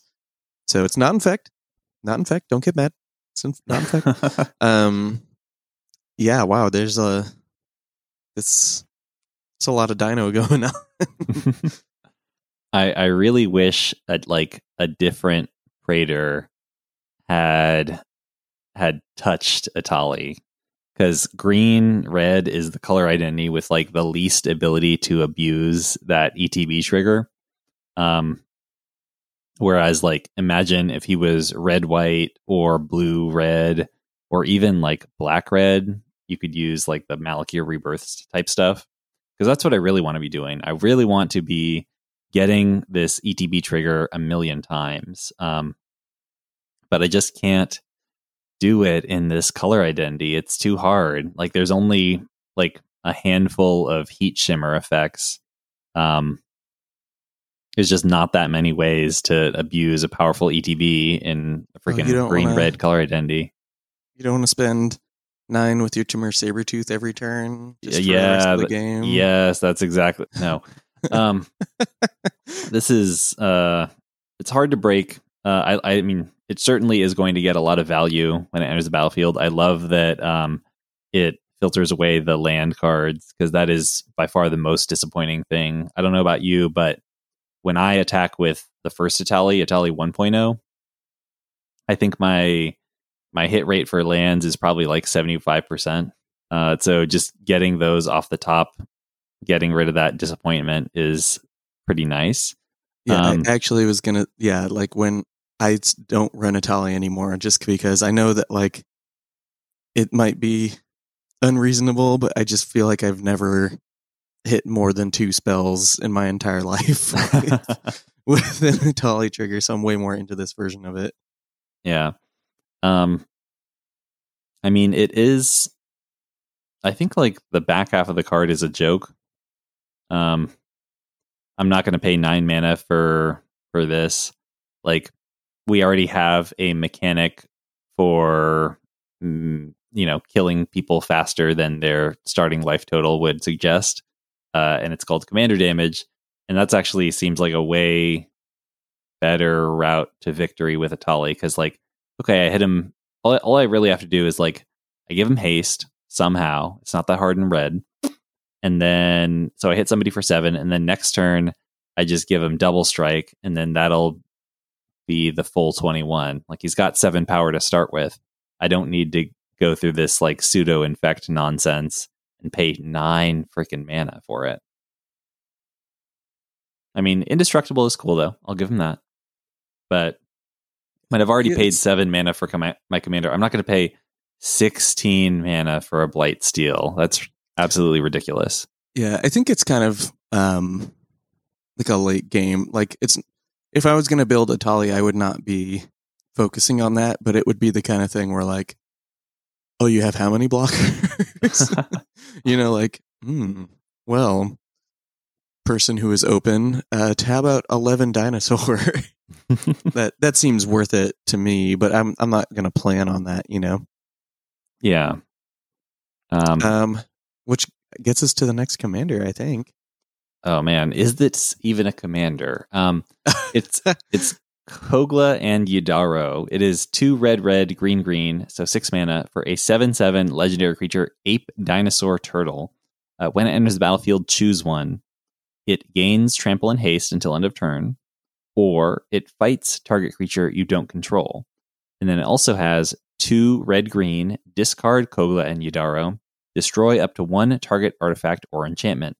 Shuffle Kogla and Yidaro into your library from your graveyard, then draw a card. Geez. There's a lot I don't like about this card. So it's got an ETB trigger in a color identity that can't like link it or copy it very well. It's got a discard ability that doesn't work from the command zone. This is just like obviously not designed with Commander in mind. I think they worked way too hard to try to like reference the original 2 cards with this, like, shuffling into your library and drawing a card or fighting something. But it's like, you could have picked like any 2 characters, you could have, I get you want to complete the cycle, but like there are so many red characters and so many green characters out there. The card didn't have to look like this. You could have made a cool commander instead of a card that's like absolutely, I'm not going to say, it's not unplayable in Commander, but just like half the card doesn't work, and the part of the card that does work just like isn't very effective. I'm very low on this commander. How do you feel? No, I feel the same way. I think that if you wanted a 6 mana 7/7 with haste, then you can do that some other way. If you wanted a 6 mana 7/7 that fights when it enters, we have a few of those, and or just cards in main decks that do that. So like both of those are not exciting build around like mechanics. So yeah, I was hoping to see Kogla with like a human. I think they saw like ape dinosaur turtle and were like, something stirred inside of the design team that they could get that all on a type line, and they forgot all reason. And yeah, isn't the whole, like, one thing they really emphasized during Ikoria was like these bonders where it's like a human bonding with some big old monster. Why not focus, if you're gonna like do a team up card on Ikoria, isn't that what you would want to highlight? Like they literally brought back partner with specifically to emphasize that in the Ikoria commander decks. So it's weird not to do that on your like team up card. Yeah, the thing about these team up cards is they specifically were like, what are the most unlikely team ups to make sure that people know that this is a dire situation? That okay, all right, that's one fair. of Maro's articles. Yeah. So specifically, I think that's why, but it's still unsatisfying. Like I get that these 2 cards are mechanically distinct, and like smashing them together was probably fun. I don't care. And that said, can I read off this next commander? Yes. So this is Polukranos Reborn. So this is a 4/5 Hydra for green, just 3 mana. Polukranos Reborn has reach and 6 and a Phyrexian white. Transform Polukranos, activate only as a sorcery. So again, for 6 and 2 life, or 6 and a white mana, you can transform at sorcery speed into Polukranos, Engine of Ruin, which is a 6/6 reach lifelink. Phyrexian Hydra, if just to reiterate that. Whenever Polukranos, Engine of Ruin, or another non-token Hydra you control dies, create a 3/3 green and white Phyrexian Hydra creature token with reach, and a 3/3 green and white Phyrexian Hydra creature token with lifelink. I don't care about a 4/5 reach for 3 necessarily, and the Hydra tribal on this is hilarious. There's nothing about this that makes me want to jam a bunch of Hydras in my deck. Like, I really wish this was like whenever a Phyrexian died, you'd get a 3/3 with reach and a 3/3 lifelink. Yeah, but that'd be cool. Instead, we have this. So I don't know. How do you feel about this? I'm also like very low on this. Like, white is such a weird color, right? Or white green is such a weird color identity for Hydra tribal. Like, white adds almost nothing. And if you're trying to do Hydra tribal, this is just like way worse than Gargos anyway. I don't understand the point of this card, is how I feel. I will say, like, okay, one thing you could do is there's a lot of Hydras that are like 0/0s for like X green or whatever, or X green, blah, blah, blah. you could just play all those X cost Hydras and then play them for 0. So they immediately die. And so you're basically like, you pay 1 mana, get 2 3/3s.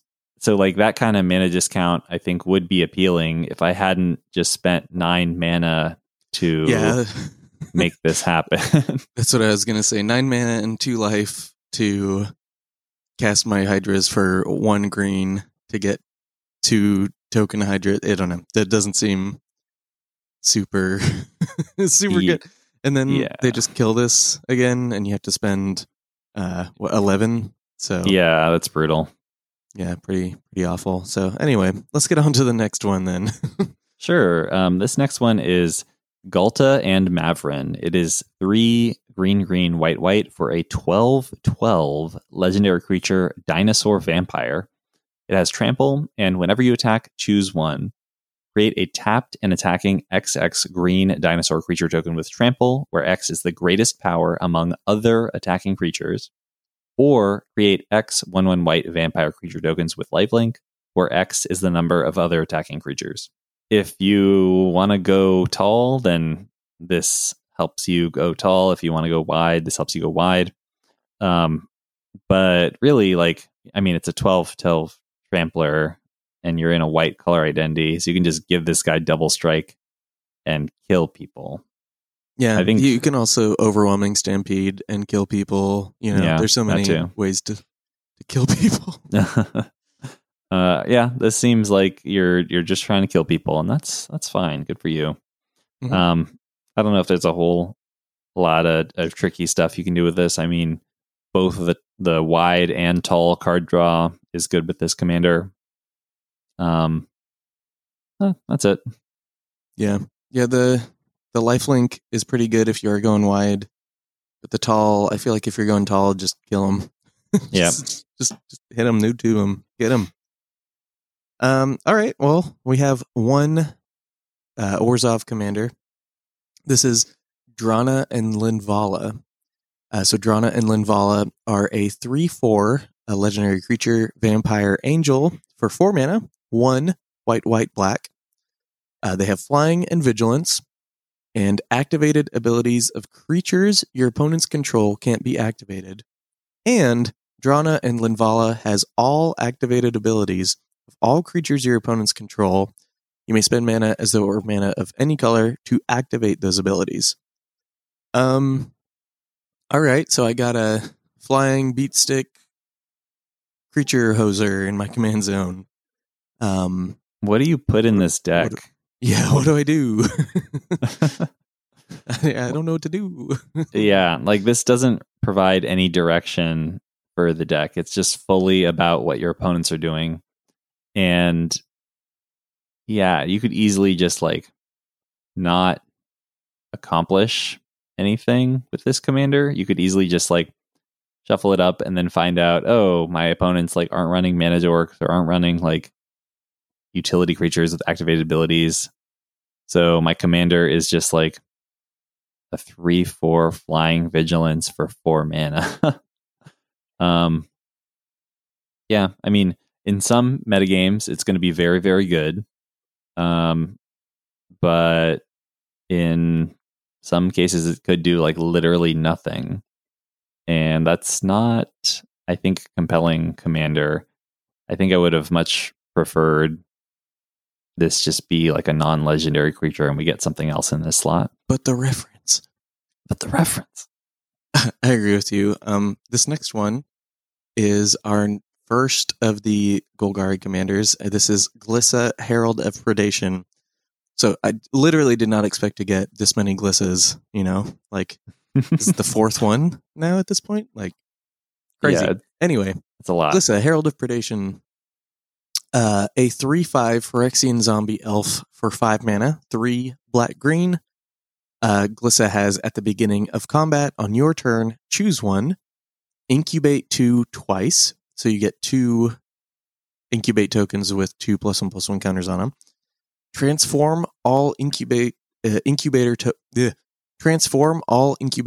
you control, or Phyrexians you control gain first strike and death touch until end of turn.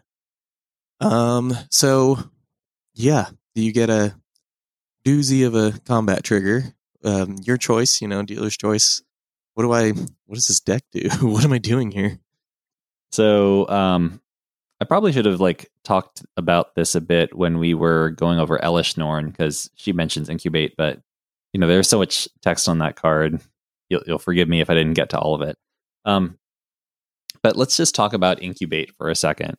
How do you feel about the incubate mechanic in Commander in general? I'm low on it. I feel like there are. Oh, okay, no, I'm not low on it. So I feel the same way I feel about incubate as I did about food, which is like, oh, free artifact token, nice. So if you can give me incubate at a good rate, I don't really care about transforming them. Mm-hmm. But if I can incubate enough, like there is one card in the set we're not going to talk about now that I think it's the only incubate card that I like. And we'll talk about it then, but it's just the numbers. You don't even get the incubate token on that one. Oh, wait, for real? Oh, we'll talk about it later. Breaking my heart here. So I really just, as long as they give it to me at a good rate, I'm fine with it. But the idea that these are creatures is kind of laughable to me. Like, you're going to give me this thing and then make me pay for it. Like, what? It's like when someone hands you a CD in a parking lot. And they're like, yeah, this is my cool new mixtape. And you're like, oh, cool, thanks, man. And they're like, so give me $10 for it. And you're like, what? You this is entrapment. This is entrapment. Yeah, you handed it to me. I don't want to pay more. So I don't feel like I ever really want to spend 2 to flip my incubate token into a 2/2. Mm-hmm. But that said, if I just when we go through the set, maybe I'll bring it up again. I'll probably forget. But if you can just get enough incubate in green black, that second one might be fine. You just for on the cheap, make a bunch. I'm going to turn all my fake creatures into real creatures. That's what my commander does. Yeah, exactly. I don't know if that's enough of a reward to. If it comes at a good enough rate, if you're getting enough of them, which I don't think there is a good enough rate at this point, but that would have been a cool deck had they pushed that a little more. But yeah. Okay, here's my reason why I didn't bring it up with Elish Norn, because Elish Norn completely sidestepped the issue of I don't want to pay 2 mana for these guys. Well, with Elish Norn, you don't, because she transformed all your incubate. Yeah, you just get them. Yeah. They could have just been create 5 2/2 Phyrexians, and that would have it's the same thing. I mean, you got other incubate tokens, I guess, but whatever. I also really dislike incubate. Tokens are fine in Commander, especially in color identities that can sacrifice them for value. But putting this gate where I have to pay mana before my sack fodder is ready for the stage. No, that's terrible. I don't want to do that. I would much rather have just a 1/1 insect token, a 1/1 pest token, a 1/1 might token. Just give me something that doesn't require extra work. With a lot of my tokens, I'm already doing the work, either pumping them up to a respectable size or using an engine to convert them into some other resource. Okay, I'm doing lots of work. You're going to put an extra step in front of all that where I have to pay mana to get them in fighting shape. Please no, I don't want this. And so I'm inclined to just ignore the first 2 abilities on Glissa, Herald of Predation, and just look at Phyrexians you control getting first strike and death touch until end of turn. It's well, I'm in green. I can just put lure effects on my Phyrexians and they'll kill all of my opponent's untapped creatures. But honestly, if I'm trying to do that, I could have just played Glissa the Traitor, who costs 2 less mana, and also has this amazing ability where you Mindslaver lock people. I guess what I'm saying is I'm low on this new Glissa. I hate that she tries to make me play with bad set mechanic. It's also there's not a lot of extra combats in these colors, black green gets most things, but it doesn't get extra combats. So, it's not like you're able to first combat get incubate, second combat, free guys, like anything like that. So really what you're doing is just playing Phyrexians and putting a lure on them and then attacking, which is, I don't know, maybe that's compelling for somebody. But you know who is really compelling? No? Huh? Is this next commander, which is I am gonna say this is probably like one of my favorite cards in the whole set. Are you sure you want to read this one off? It's really long. I know there's a lot. It's gonna take a while. Yeah, sorry everybody, but this is Yargle and Multani, so just bear with me for a second. Costs 6 mana, so 3 black, green for a legendary creature, Frog Spirit Elemental. So Yargle and Multani is an 18/6. So just an 18/6 for 6. Boom. That's it. I never want to see a Yargle with text on it. If there's a Yargle on a card, it better be a vanilla. Please, Wizards, don't ruin this for me. This is all I'm asking. I'm actually asking for a lot of stuff, so that's a lot. But yeah, this is awesome. like it works so. It's in the perfect color identity for everything you would want to do with this. So, do you want to get into some of the tech for this? Yeah, I mean, obviously, when you've got enormous power like this and nothing else, your mind goes straight to Voltron. So, I mean, all you need to do is give it evasion and +3 power, and it's a one shot. So not very difficult. And then it's nice that you have a green color identity, so you can do all the power based card draw. Like Voltron, I don't even know if Voltron is necessary, because you can just if you return to the Wild Speaker, if you resolve a Rishkar's Expertise or something, I think you just win the game. You just draw, you draw 18 cards. People usually, have to go through a lot more trouble to do that. Yeah, exactly. That's normally a chore. Yeah. But in this case, you spent 5. Boom. Yeah. Yeah, just get a quarter or a fifth of your deck for 5 mana. The low cost of a green instant. Yeah, I think, and the thing is, you want fast mana anyway, so you can get Yargle out sooner. So when you draw 18 cards, and a bunch of it is fast mana, you can probably just cast another one of these effects and just keep the chain going, and just, I think you're just comboing off. Just having this much power is all you really need to get the combo going, I guess. Obviously, we don't have a whole lot to say about the 18/6 vanilla creature. All right, and next up we have Inga and Esika. This is 2 blue-green for a 4/4 legendary creature, human god. Creatures you control have vigilance, and tap, add 1 mana of any color. Spend this mana only to cast a creature spell. It also has, whenever you cast a creature spell, if 3 or more mana from creatures was spent to cast it, draw a card. So this is this kind of does everything for you. It provides mana and it provides cards. And really what you just got to do is if you have Haste Grainers, if you have Intruder Alarm especially, seems really good in this deck. Intruder Alarm is 2 and a blue for an enchantment. Creatures don't untap during their controller's untap steps. Whenever a creature enters the battlefield, untap all creatures. So if you have Intruder Alarm, you just tap your creatures to cast a creature, and then when that creature comes in, you untap your guys and you draw a card, presumably. So it's just a really easy engine. It's not the easiest card to tutor out in a blue-green color identity. But the Haste Grainers go really far. There's a couple 3-ish mana mana dorks that tap for a bunch of mana. So I'm thinking Somberwald Sage, Llanowar Tribe, Circle of Dreams Druid, and then what's her name? Sylvala Explorer Returned. Or sorry, Sylvala Heart of the Wilds. Yeah.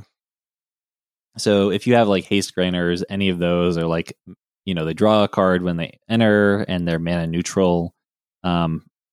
So this this seems like a creature ball combo deck. Like I would run Guardian Project, I would run Beast Whisperer, I would run the Great Henge, I would run similar effects, and then like Concordant Crossroads, Lightning Greaves, just 1,000-Year Elixir.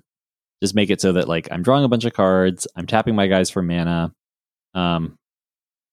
and like I would also try to fit in just like things that, I mean, like cantrip creatures, even like crappy ones. Like I would probably run like Merchant of Secrets, just like 3 mana for a 1/1 when the ETBs draw a card.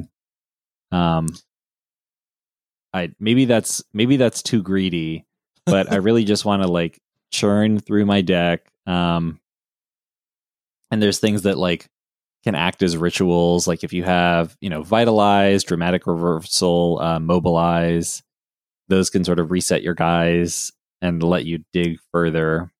It's kind of like non-deterministic combo. But it just seems like really powerful. And then you just end the game with a Craterhoof or something. Mm-hmm. No, I mean, this seems like I've been kind of praising them for their recent designs for blue-green. And I think that like the first part of this, the creatures you control have vigilance, and like the Icica like text is really cool and you can do a lot with that. But just whenever you cast a creature, like draw is like, okay.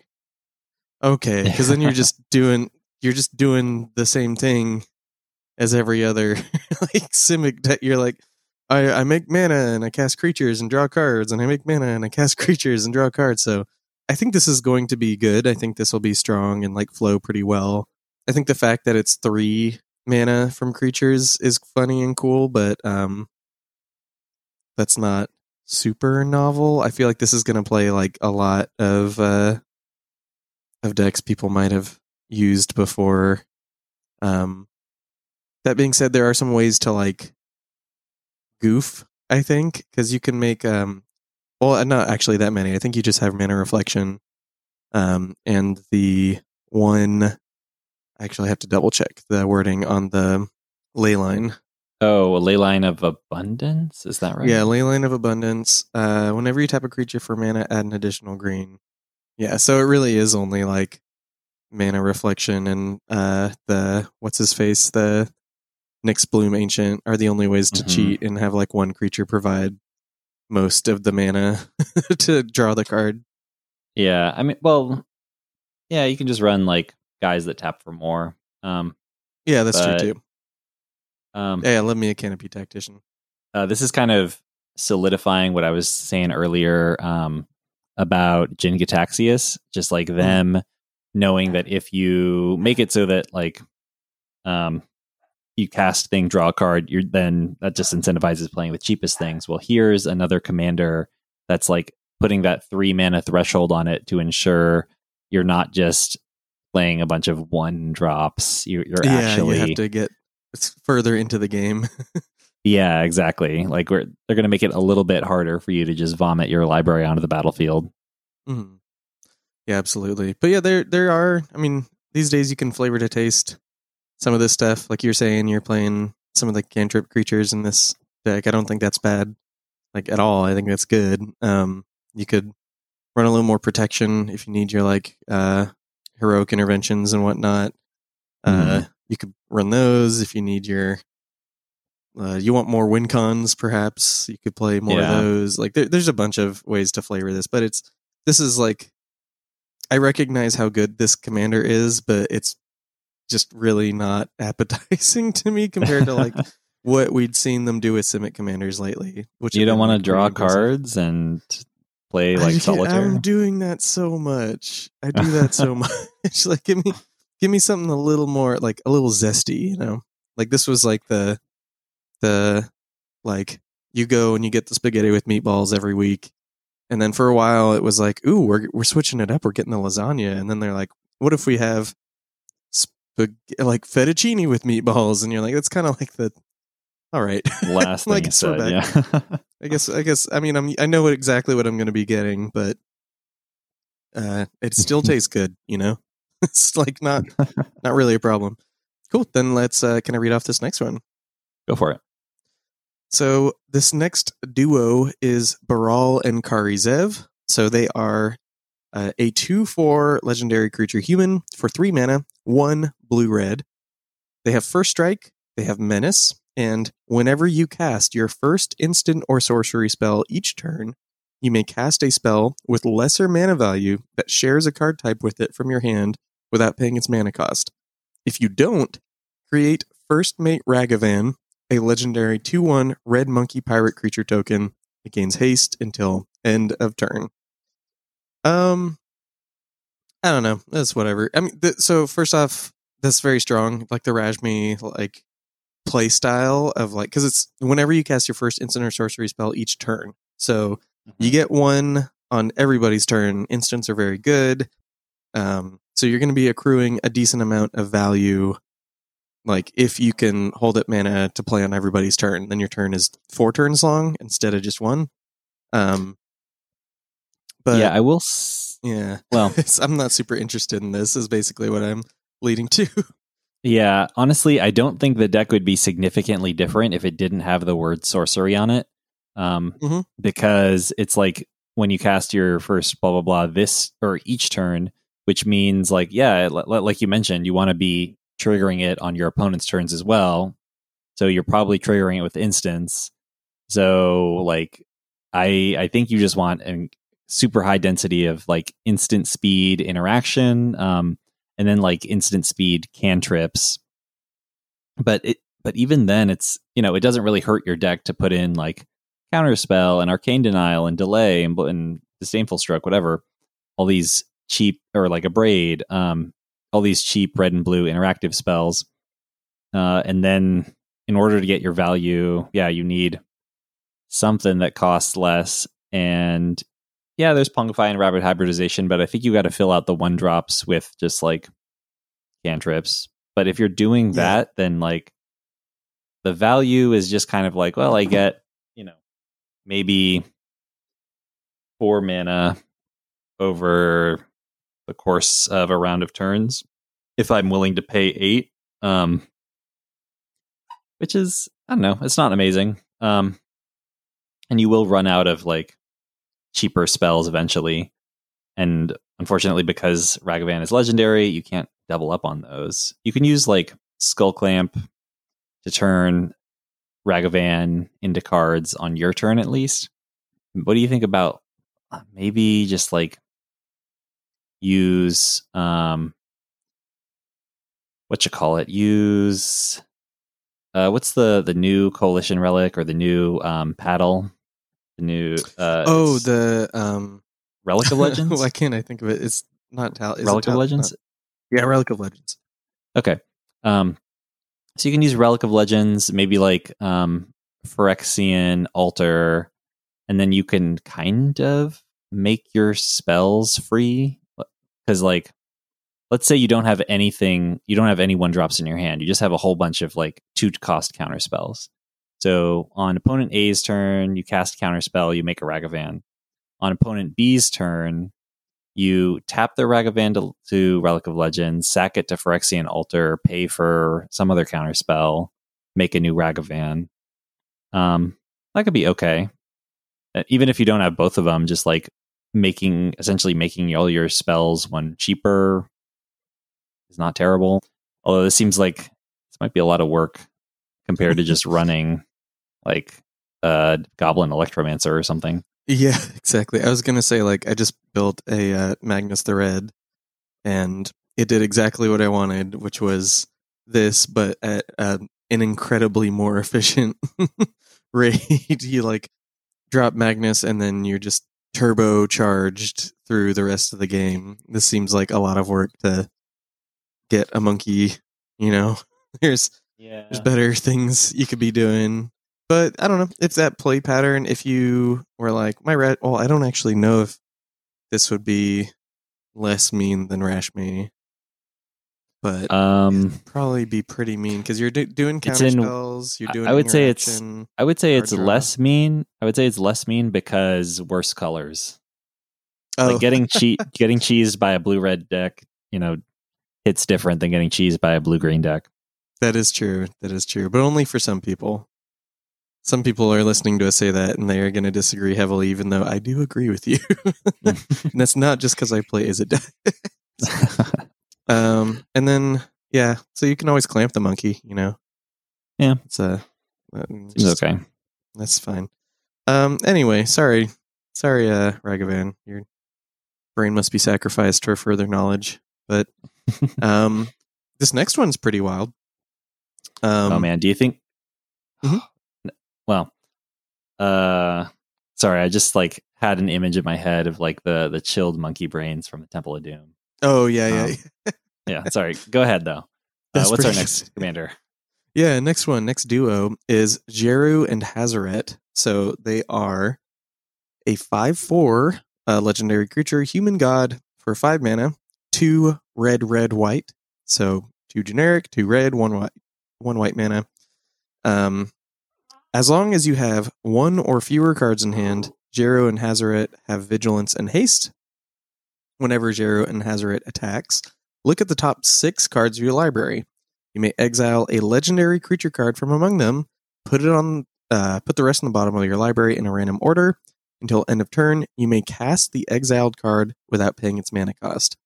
So, honestly, like, so generous of them to cast the spell for us. Just, they've been so nice about that lately. I don't understand. Like, they just really want the price of the Eldrazi to be high forever.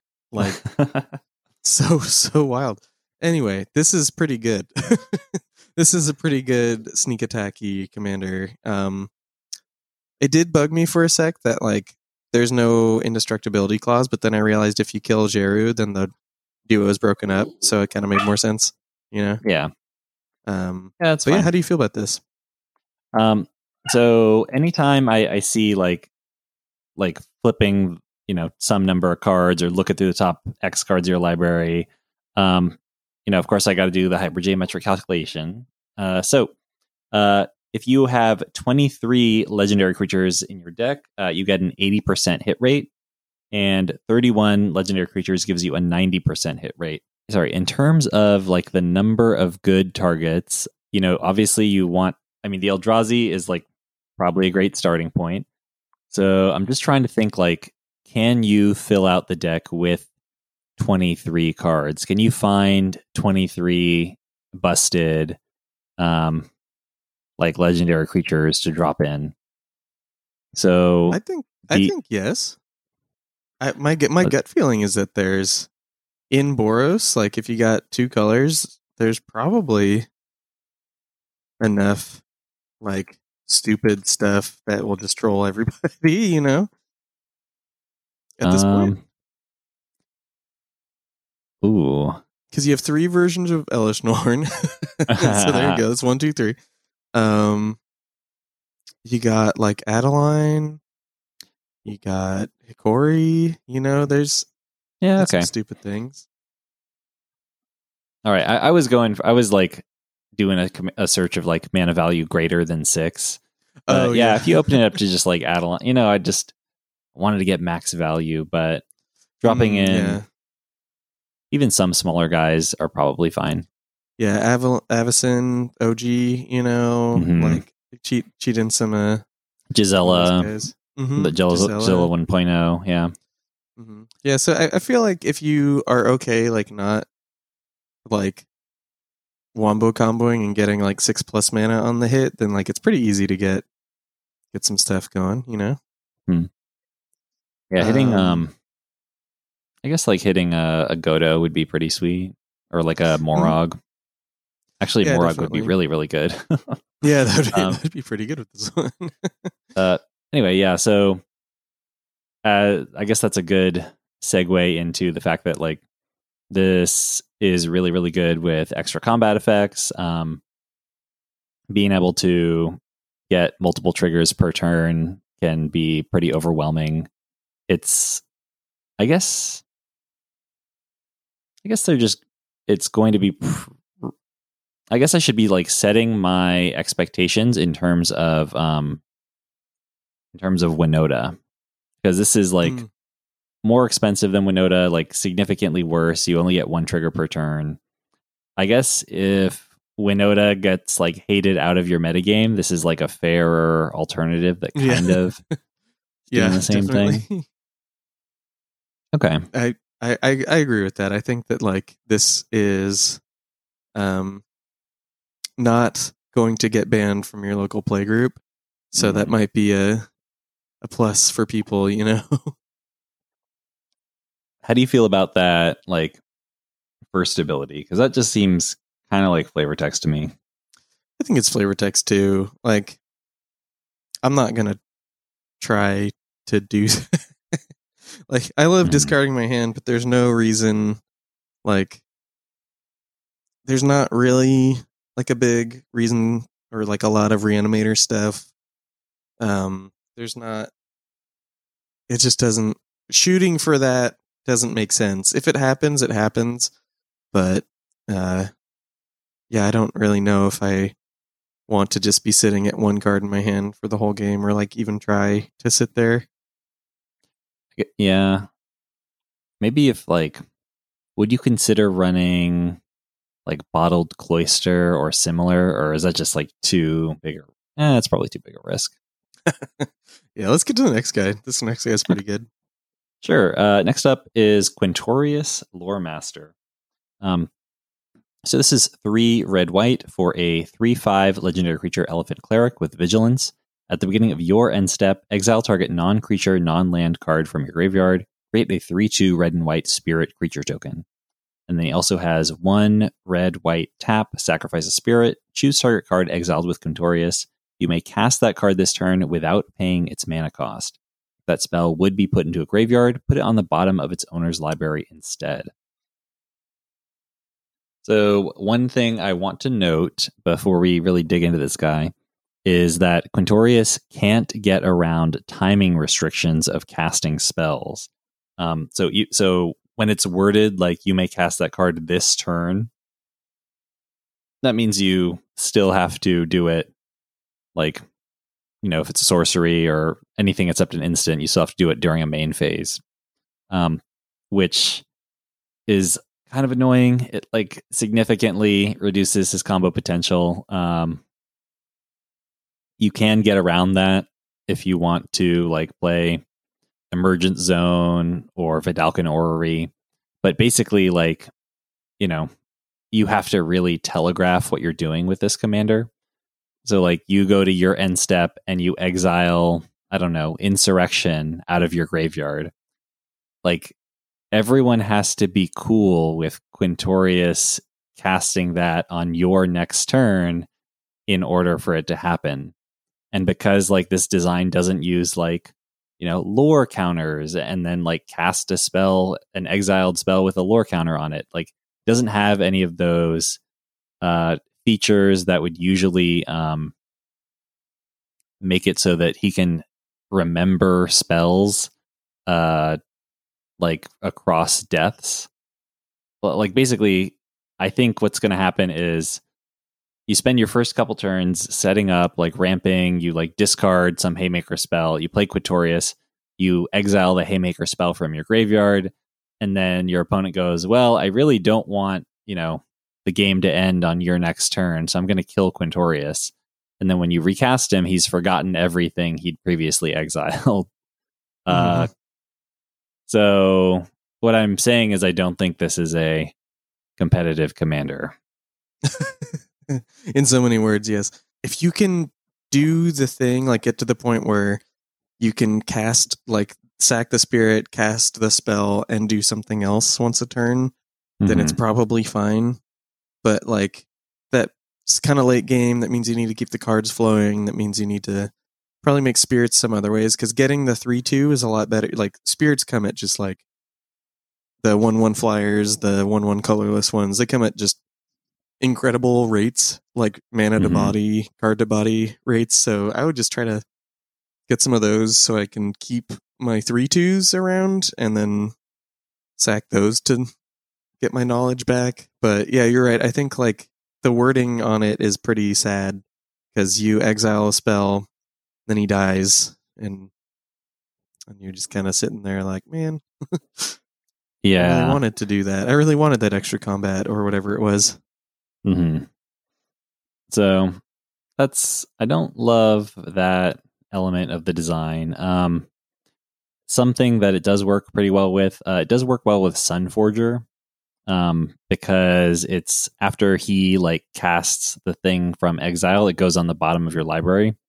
So you can set it up where you're like searching something out with Sunforger, casting it with that, and then exiling it with Quintorius, casting it with Quintorius, putting it back in your library. So you can just keep looping these like instants with mana value 4 or less. Most of them are not that messed up, or like the messed up ones like Teferi's Protection will exile themselves. But one thing that seemed kind of fun is if you could possibly find your Sundial of the Infinite, you could keep pulling out like Final Fortune or Chance for Glory, and then like keep taking extra turns and using Sundial to end the turn right before you die. So there is an opportunity for infinite turns. There are a lot of equipment tutors in this color identity, so you can run like a critical mass of equipment tutors, get your Sunforger, get your Final Fortune or Chance for Glory using that. But finding the Sundial the Infinite is trickier. Anyway, just a thought on like potential combo for him. I really wanted to make Mirror of Fate work with this guy, but it seems too difficult because of the timing restrictions. Like you basically also need to have a Vidalcan Orrery in order to make that thing work. Yeah. Oops. But yeah, I do want to say, like, I realized I've come off as negative about Quintorius, but I love this. Like, I love this guy. I liked old Quintorius. I like him as a character.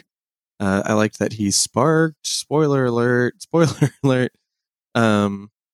So I'm glad that we'll get to see more of him in other planes, hopefully. Little elephant planeswalker running around. That's kind of cute. So I think this is cool. I love when they give Boros stuff to do that's not just attacking. And I think like this sack and instant and sorceries thing is pretty cool. The fact he has vigilance is cool. So I'm into him. I just they keep being really careful with these Boros commanders, and it's like you're not careful with the Simic ones. Like, yeah, I don't get it. I think I would have loved this design if they just tweaked it a tiny bit. If they made it so he could remember spells across deaths and change the timing restriction so that you just get to cast the thing like whenever you activate Quintorius and don't have to worry about like casting during your main phase. If that's how the card worked, I'd pay more mana for it. I don't care. Just give me the fun version of the card instead of the one where like I exile my Haymaker and then it's gone, and then my opponent kills my commander and it's gone forever. Yeah. That is the only thing that I'm down on. Like usually, like I even like the fact that if you do get to cast the spell, it puts it on the bottom of the library. Like that is so much better for me. Like I'm anti exiling things if I can help it. I hate like exiling my cards as a resource unless it's doing something crazy. Just because I like reusing my stuff as many times as possible. So the fact that he puts it on the bottom, like chef's kiss, beautiful technology there. I just wish that if you killed him and I had a, I don't know, savage beating or something exiled, you didn't just ruin my ability to play savage beating for the rest of the game, you know? Yeah. Oops. Oh well. Yeah. Let's keep on moving. We're into the 3-color commanders now. Yes, and just as a reminder, we've lumped in some of these are actually, I think, pre-release promos. They are officially part of like the March of the Machines Commander like card set, but honestly, like you can't get them in the pre-con, so we're going to discuss them here. Yeah. Sorry. No, I mean that seems like the best way. If someone has a better way to do it, let us know. But like, it seems like this is more part of the set, even though it doesn't say "mom" on the bottom of it. Yeah, you know. So if I can't buy this in a pre-con when I buy Mom Commander, then it's not in the it's not in the Commander set. Like, Agreed. I don't know. So, all right. So this first one we're going to be talking about is Catilda and Lear. It is green, white, blue for a 3/3 legendary creature human. Whenever you cast a human spell, target instant or sorcery card in your graveyard gains flashback until end of turn. The flashback cost is equal to its mana cost. Did Catilda come back from the dead? Did that happen? I don't remember. I don't remember her coming back from the dead. I don't Apparently either, she did. Okay, maybe I probably just wasn't paying enough attention during the Vow storyline. I know. That's how I feel too. I'm like, I felt like I read those, but I guess I missed something. I definitely remember her dying. They put that on the cards. Yeah, that was definitely there. Okay, but to the mechanics of the card. This, when I saw this, I was thinking like, well, if you have a 2-card combo in which both cards are creatures and at least one of them is a human, then what you can do is run a critical mass of creature tutors, then use the first tutor to find the human half of the combo, and then cast that human, and then give the tutor flashback, and then cast the tutor again, go get the other half of the combo, and just win. So it kind of turns like any tutor into like a 1-card combo, and there's a whole lot of tutors in this color identity. I did like a little bit of research to try to find the best options. I think the best one is Aphedo Alchemist and Unctus Grand Metatect. That's pretty cool. Yeah, so Aphedo Alchemist is 1 and a blue for a 1/2 human wizard. He has tap, untap, target artifact or creature. And then Unctus Grand Metatect is 1 blue for a 2/4 artifact creature. Whenever another blue creature you control becomes tapped, draw a card, then discard a card. So with Aphedo Alchemist, you can just have it tap itself to untap itself, so you can loot your entire library. Easiest win condition from there is Thassa's Oracle, but you're also seeing like literally your entire library, so you can win however you want. And I like that because first off, this is really cheap. Like Aphedo Alchemist is 2 mana, Unctus is 3 mana, and you can like split it up over multiple turns really easily. Like you can cast your Alchemist, and then the next turn, when it no longer has Summoning Sickness, find your Unctus. It just splits up really well. So that was my thought for how to build around this commander. I don't know if any other ideas you wanted to float for Catilda and Lear.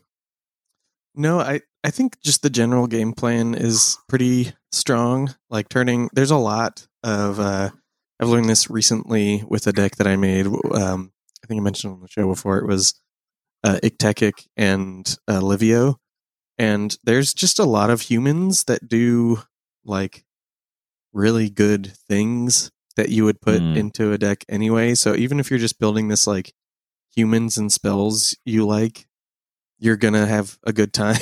Like it's not crazy to think that you're pretty much never gonna run out of gas.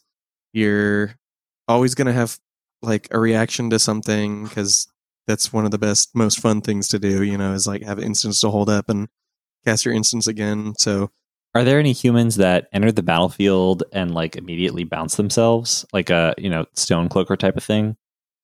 I don't think so. I think there's a mana gate on everything, especially in Bant.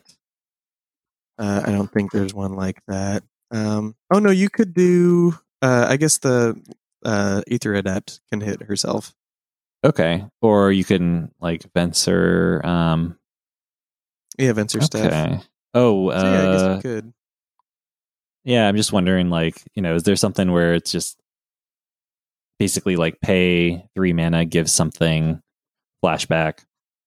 And it looks like there's a couple ways to do that. All right.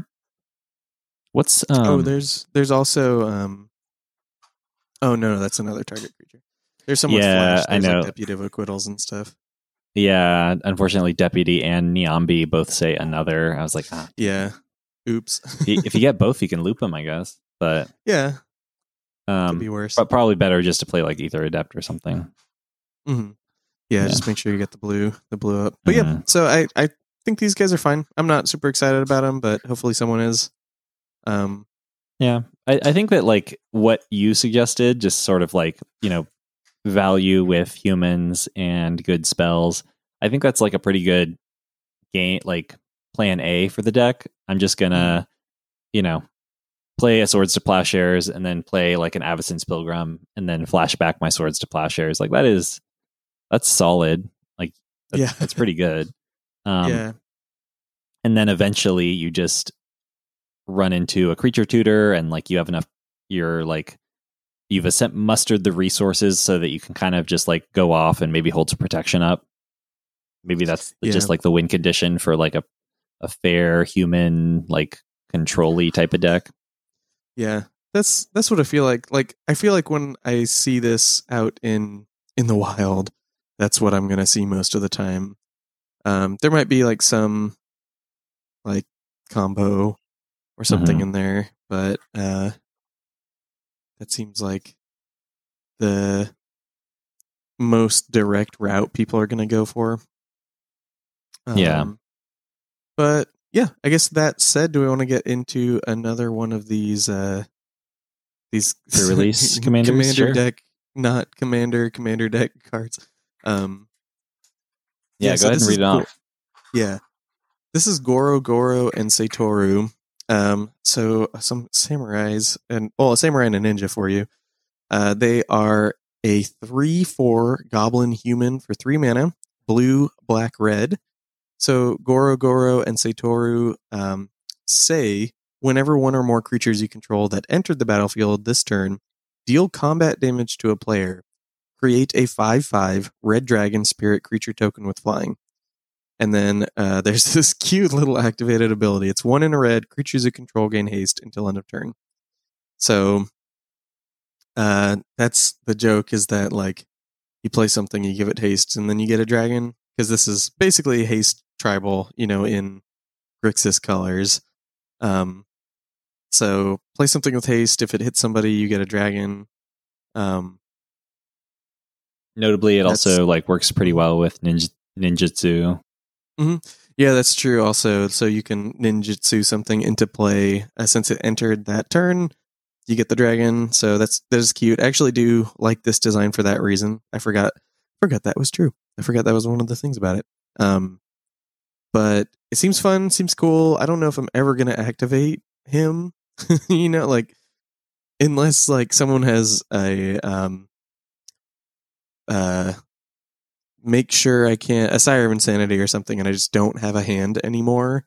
And I'm just like, well, I guess I cast Goro and Satoru and give them haste, like, I just can't really see myself wanting to do that. I'm probably just going to either run hasty guys or ways to give haste that are like more organic, like enchantments or artifacts or whatever.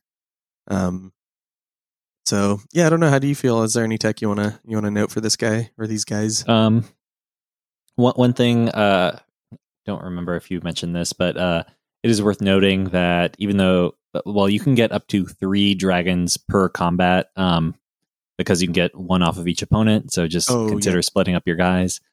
And then if you're kind of all about like getting in at your opponents, then you could also consider things like coastal piracy or larceny, just things that'll like either draw you cards when your creatures deal combat damage to your opponents, or make them discards, make bad things happen to them. So that's kind of how I would build around this. I'm trying to think if there's just like something that makes hasty evasive tokens.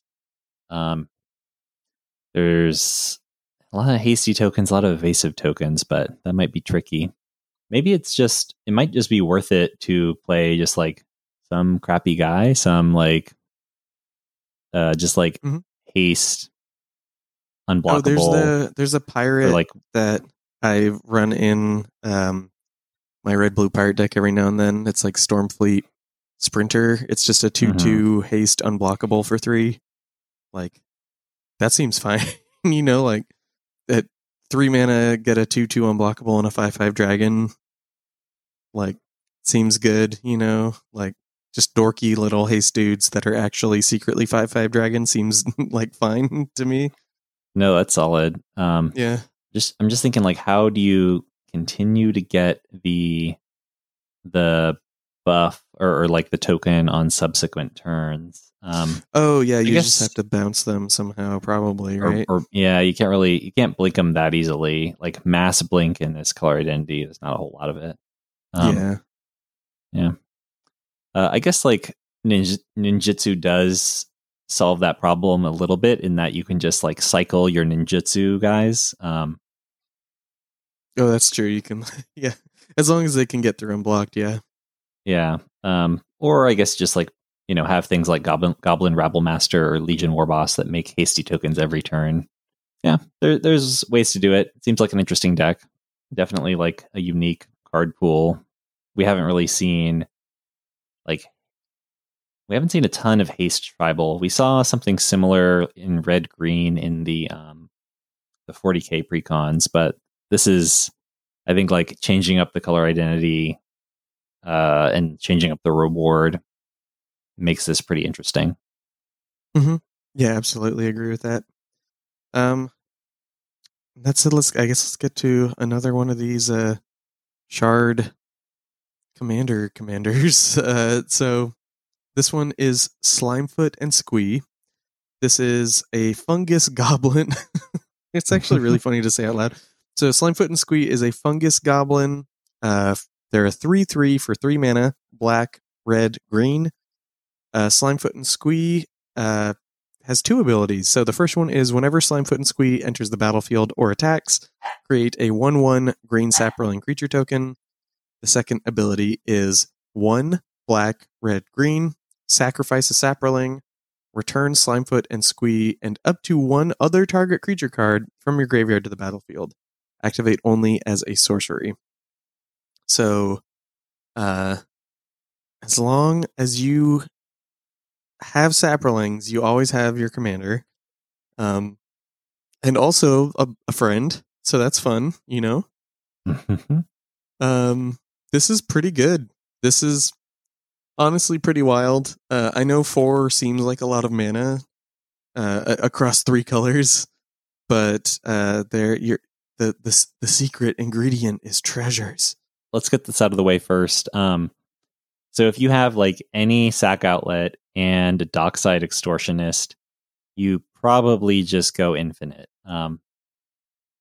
So that's like the easiest way to do it. There's a lot of other combos that are, well, slightly less pricey and slightly more complicated to assemble. If you have a Phyrexian Altar and a creature that creates 2 or more token creatures when it enters the battlefield or when it dies, then you get like infinite death triggers. So let's say you have Scampering Scorcher, Slimefoot and Squee, and a Phyrexian Altar on the battlefield. You sacrifice Slimefoot and Squee, and then you sacrifice the Scampering Scorcher and its 2 tokens. So you get 4 mana, and then you just have like Slimefoot and Squee's little sapling. So you spend your 4 mana, sacrifice the sapling, return Slimefoot and Squee, and the Scampering Scorcher to the battlefield. So that doesn't net anything, but if you have like a Blood Artist effect, then you get infinite of that death trigger. And if you have something that makes 3 or more tokens when it enters the battlefield, so like a Deep Forest Hermit, that makes 4 tokens when it enters the battlefield, then you can like go infinite, get infinite tokens, infinite mana, et cetera, and then it's on you to figure out how to win from there. Another way to make this work is like if you have any sack outlet and a Pitiless Plunderer, then it doesn't. If you have a Pitiless Plunderer, then it doesn't necessarily need to be a Phyrexian Altar. You can just, as long as you have the creature that makes tokens, then you can just go off from there. So a lot of combo potential with this guy. Seems pretty cool. And I guess like you can also just kind of play him fairly. Like what he does is pretty good. He's kind of just like a Nim Death Mantle in the command zone. I think just even playing him fairly without trying to abuse treasure or anything like that, you're gonna have a good time. I do love that it turns your like general sapperling producers into reanimate spells, which is pretty cool. So that's really fun. I think this is kind of just a home run. Like I really wish more of the partner team ups were kind of like this, as opposed to like straight up mashing together of what the cards did. You know what I mean? Where Yeah, they're this like, we're gonna definitely take. Mhm. this definitely feels like both Slimefoot and Squee, but it's not just like copy and paste their mechanics. Yeah, which is kind of the thing. Like, I get that that's fun and funny, and we're going to talk about some more that do that. Put the two things together. But like this one, pretty much all of these commander deck ones that aren't in the commander decks feel that way. Like Catilda and Lear, like it's a humans and it's spells and it's Bant. Gorgrower and Satoru. Oh, it's hasty dragons and it works really well with ninjas. Like they were really creative with these ones, so I really wish that we could have seen some more of that. Anyway, I don't have too much more to say. Do you want to finish up here and keep going? Do you have any last thoughts about this guy? No, I'm happy to move on to the next commander, which is also about Reanimator combo. This one's in the main set, though. Yes. This one is Kroxa and Kunoros. It is 3 red, white, black for a 6/6 legendary creature, Elder Giant Dog. It has Vigilance, Menace, and Lifelink. And when Kroxa and Kunoros enters the battlefield or attacks, you may exile 5 cards from your graveyard. When you do, return target creature card from your graveyard to the battlefield. So I'll give credit to cracking this one to Commander Mechanic. That's at CMDR Mechanic on Twitter. But he just suggested running this alongside Altar of Dementia. So the way it would work is the reason it works is because it's worded as when you do return target creature card from your graveyard to the battlefield. So that's a reflexive trigger, and that means that you don't actually choose the target until you do like the first half of the card or the first half of the ability. So let me just walk you through this. So you have a Altar of Dementia on the battlefield. You cast Kroxa and Kunoros. When it enters the battlefield, it says you can exile 5 cards from your graveyard. So in response to that part of the trigger, or that trigger, you sacrifice Kroxa and Kunoros and mill yourself 6 cards with the Altar of Dementia.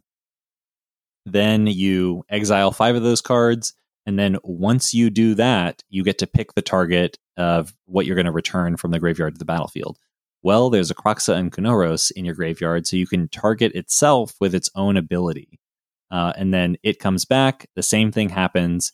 You get to mill 6, exile 5 over and over and over. And the end result is that you've you've milled your entire library, you've exiled most of it, but the win condition, and I'll give credit to SlothBear55 on our Discord server. The win condition is just at some point in that process, you're going to mill your Karmic Guide and your Revelark. And then you can switch and then you just end the loop with Kroxa and Kunoros reanimating a Karmic Guide. Karmic Guide brings back Revelark. You sacrifice the Karmic Guide to mill one of your opponents with the Altar of Dementia. And then you sacrifice the Revelark to mill, one of your opponents again. When Revelark dies, it brings back Karmic Guide. Karmic Guide then brings back Revelark. You go through that loop infinite times to mill out your opponents. And then you just pass the turn and see if they can figure a way out of that situation. Yeah. Yeah, it's probably a lot better these days because we kind of mentioned this before on the Golgari Guy show, but there's people are running less anti-mill tech nowadays than they used to. Mm-hmm. So you can get people more often. And that's fun. Sometimes you got to keep people on their toes. Yeah. So basically, this deck has a 1-card combo. You just and it's in really good colors for tutoring. So I mean, if you just if you just put a dozen tutors in your deck and spend every game, okay, I draw my tutor, I get my Altar of Dementia, I cast it, then I cast my commander, and then I win. It seems like an effective strategy to me. Mm-hmm. Yeah, absolutely. Other than that, it's gonna suffer from the Niv-Mizzet syndrome, where you go, no, I swear I don't have the combo. And you got to show somebody you got to flip your deck and spread your whole list onto the table so people can inspect it before they will agree not to gun for you from turn 1. Exactly. So, yeah, this is, if you're not comboing with this is just 3-color Reanimator with a big body attached to it, nothing too crazy going on here. Yeah, it could be fun. Yeah, it's whatever. I mean, I guess if you're playing it fairly, you can run like Mesmeric Orb is probably a good card in this deck. Mm-hmm. Yeah, you do want to fill up your graveyard somehow. So Wheels, the Mesmeric Orbs, things that mill you, all this is good. Dredge stuff. You got it. You got it from here. If you've been listening a while, we got a lot more cards to cover, so you can figure that out. But do you want to read off this next one? Sure. This is Borborygmos and Fibblethip. Giving me Fibblethip to pronounce. Thanks, Zach. Yeah. Yeah. This is 2 green, blue, red for a 6/5 legendary creature, Cyclops Homunculus. This is and it has when it enters the battlefield or attacks, draw a card. Then you may choose, or when it enters the battlefield or attacks, draw a card. Then you may discard any number of land cards. When you discard 1 or more cards this way, Borborygmos and Fibblethip deals twice that much damage to target creature. And then it has 1 and a blue, so 2 mana. Put Borborygmos and Fibblethip into its owner's library, 3rd from the top. So this is kind of a neat riff on the old Borbor. It's mostly doing the same things in that you're discarding lands and dealing damage to stuff. It happens less often, and you don't have nearly as much control over the timing. But what do you think about this new Borbor and his little buddy? I know. I think it's kind of funny. I think they're fine. I think it's another deck where Splendid Reclamation is just pulling way too much weight for what you're doing. Which is just the Borbor special. It's almost like they made that card specifically for Borborygmos to just auto include in every version of him. Well, I guess not the first one. The first version he doesn't care, but seems like from now on he will.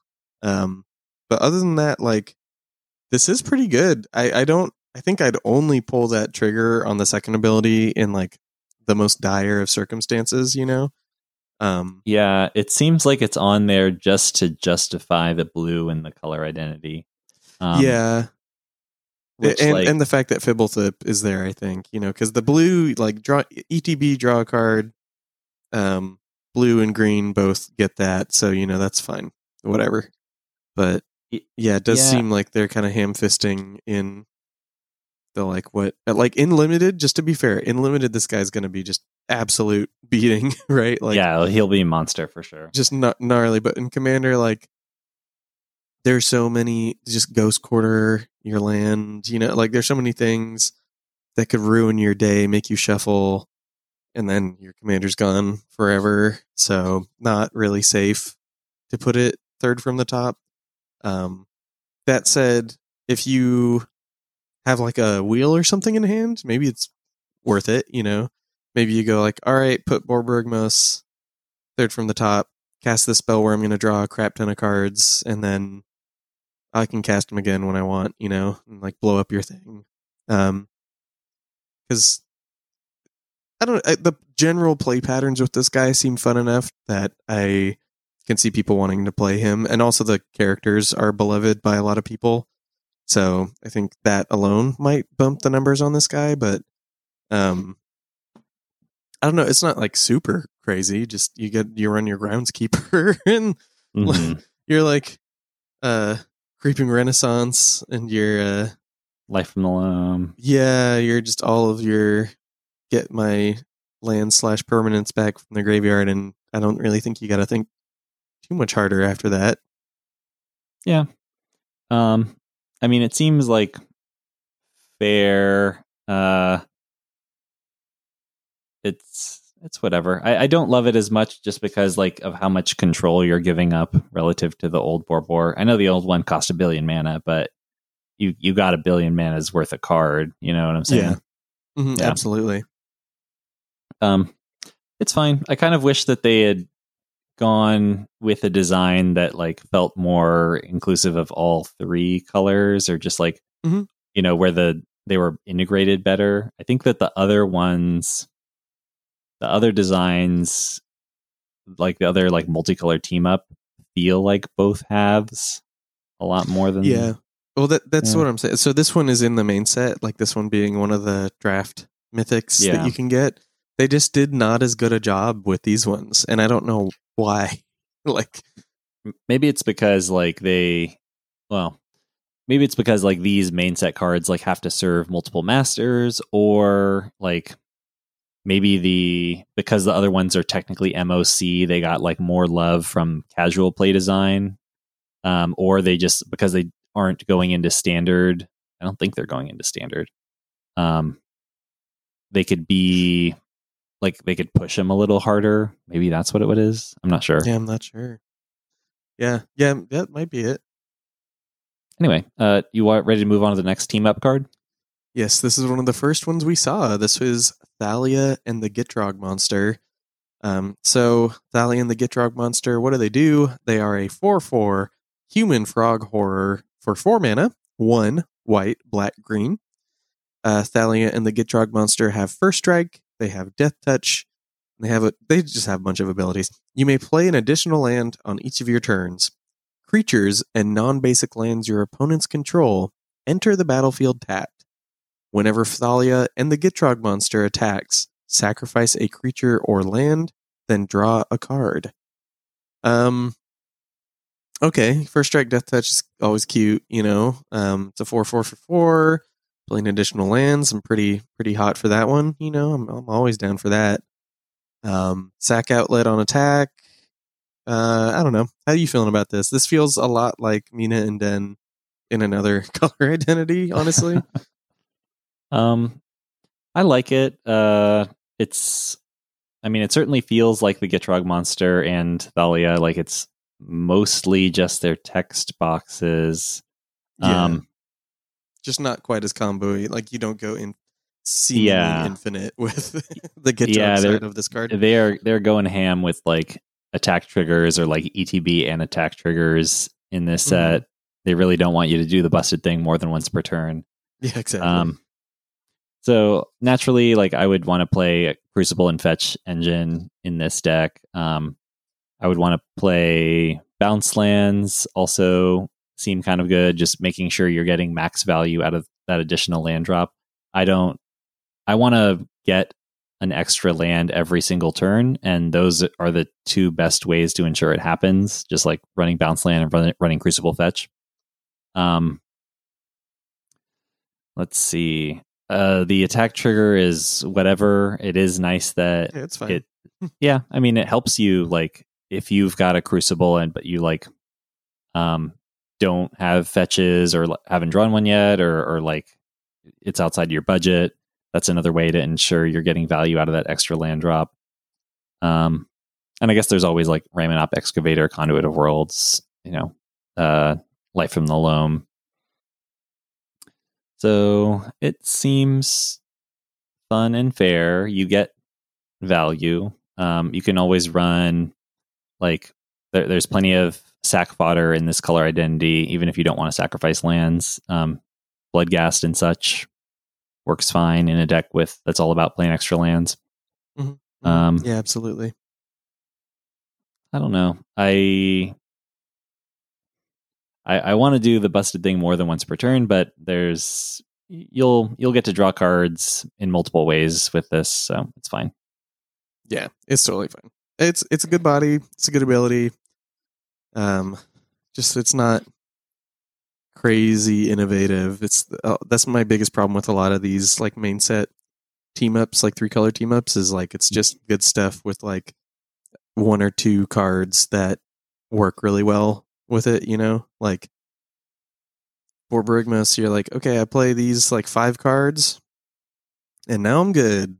Mm-hmm. And you're like, okay. And Thalian Gitrog Monster, you're like, all right, I got my Crucibles, my Fetches, my Bounce Lands. What else do I put in here? And it could be anything. It's just kind of good stuffy, So yeah.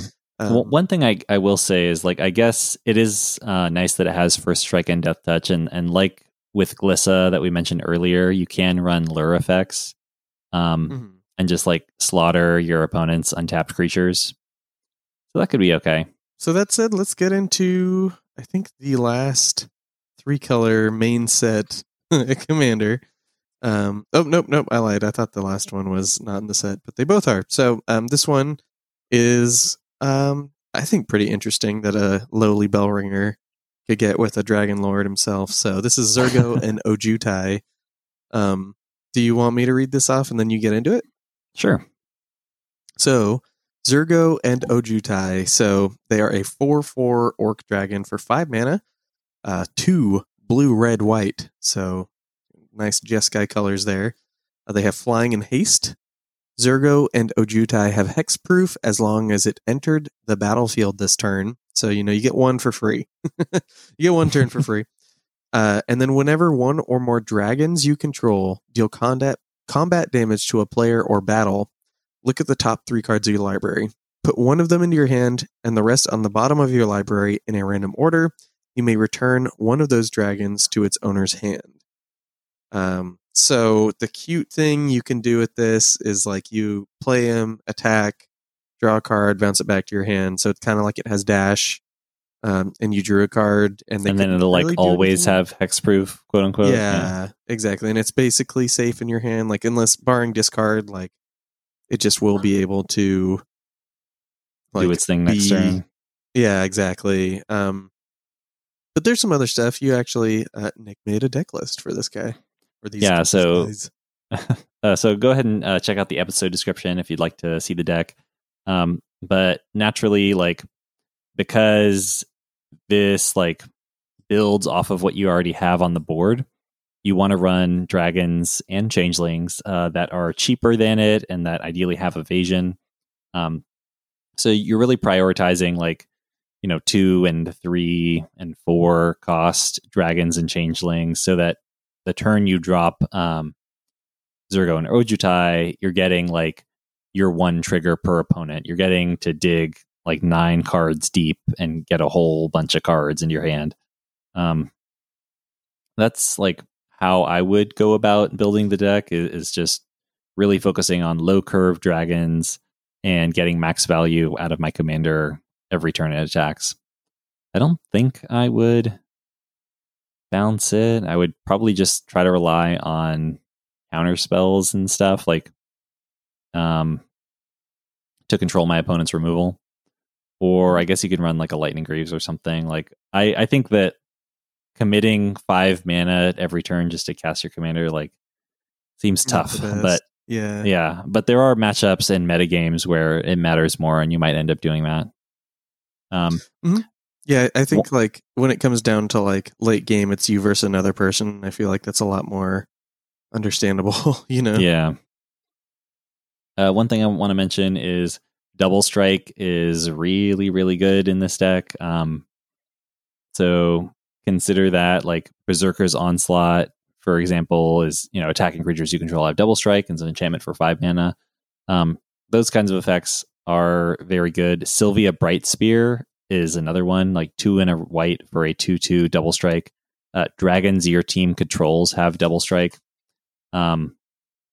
That's also really sick. So just get the idea of digging 18 cards deep and getting 6 of them in one combat seems absolute madness. Another thing that works well, extra combat steps, of course, and extra turns. You're on color for both of those. So keep that in mind if you just want to draw a million cards. In fact, now that I think about it, if you have like Zurgo and 2 other dragons that can get in at your opponents, there might, like, digging 9 cards is so deep that you might just be able to like do an indeterminate combo off. Like, how many extra turn effects are in this color identity? Because you could potentially, if like, is 9 cards deep in, let me, okay. Pulling up the hypergeometric calculator. So like you go in, you dig 9 cards deep with Zurgo. If any of those are an extra turn effect, you get to basically re-roll. You could do that with, I mean, if you throw like extra combat effects into the mix, then, oh yeah, it's a sure thing. But that's not, but eventually you do run out of mana in that scenario.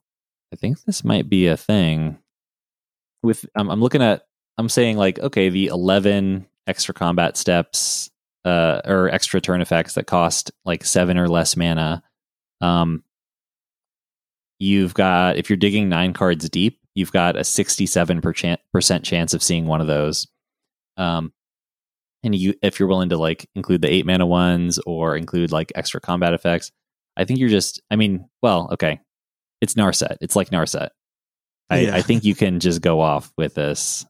That's probably how you want to build your deck. Just run enough dragons so that you can consistently like dig super deep, and then fill your deck with extra combat effects and extra turn effects, and then just steamroll your opponents.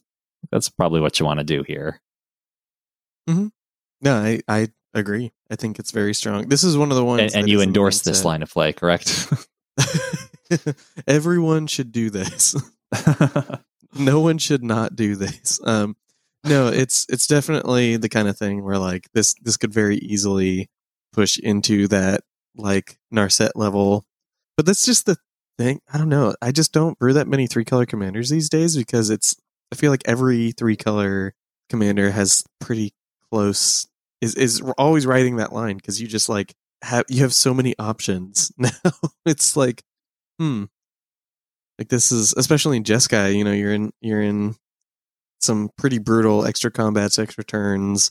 You got dragons. You got everything you need. You know, there's a lot. Yeah, there's a lot of combo lists in Jeskai. You also have what's her name? The like Future Sight commander. Oh yeah. There's just Jeskai. They just like Jeskai comboing, and I'm like, you don't have to. You could just. You could just. But I want to. I must. I know. Well, that's the problem. Is when they make it so that it's easy.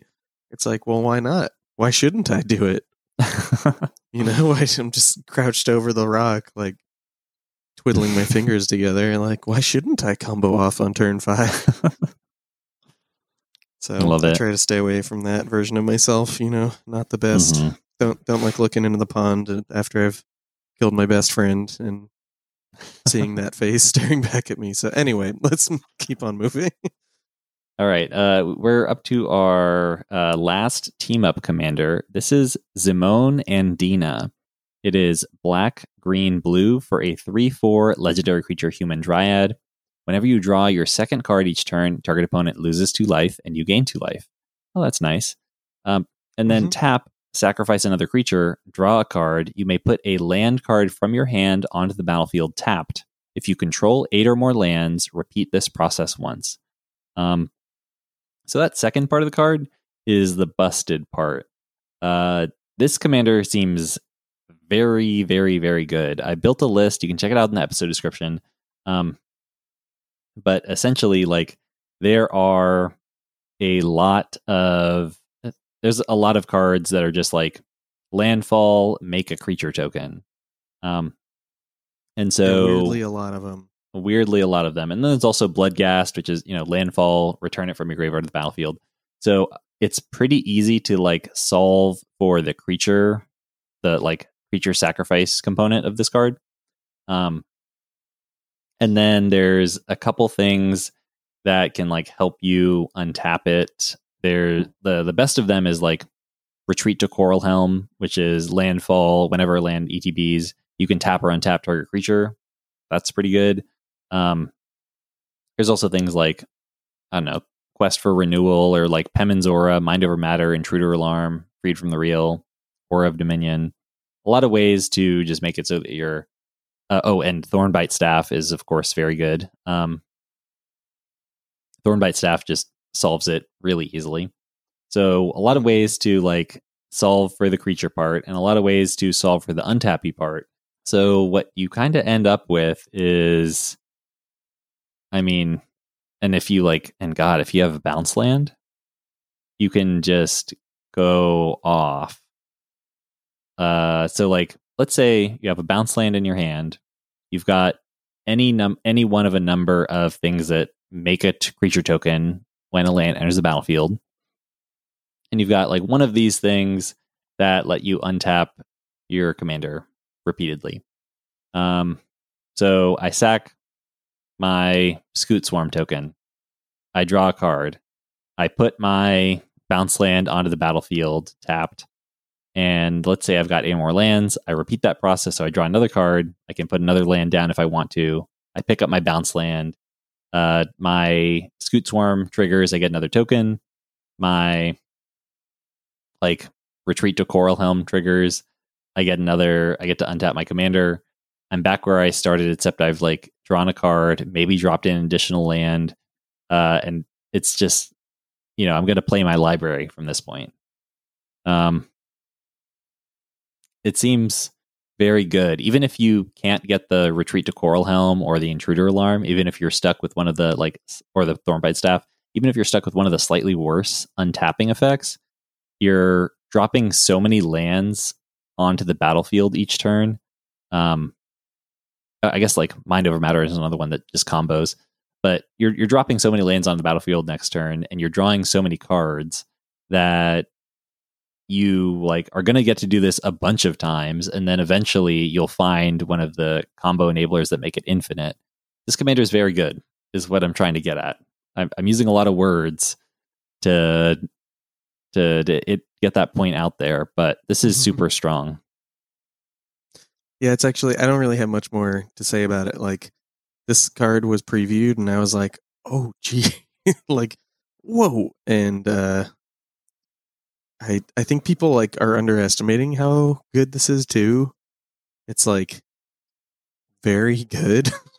like if you it just like into it, yeah, it's crazy. I mean, it just like draws cards and ramps you until it wins the game. Which is like, I mean, it builds up your resources until you win. That's like exactly what you want to do in Commander, and it only costs 3 mana, and it's in the best colors.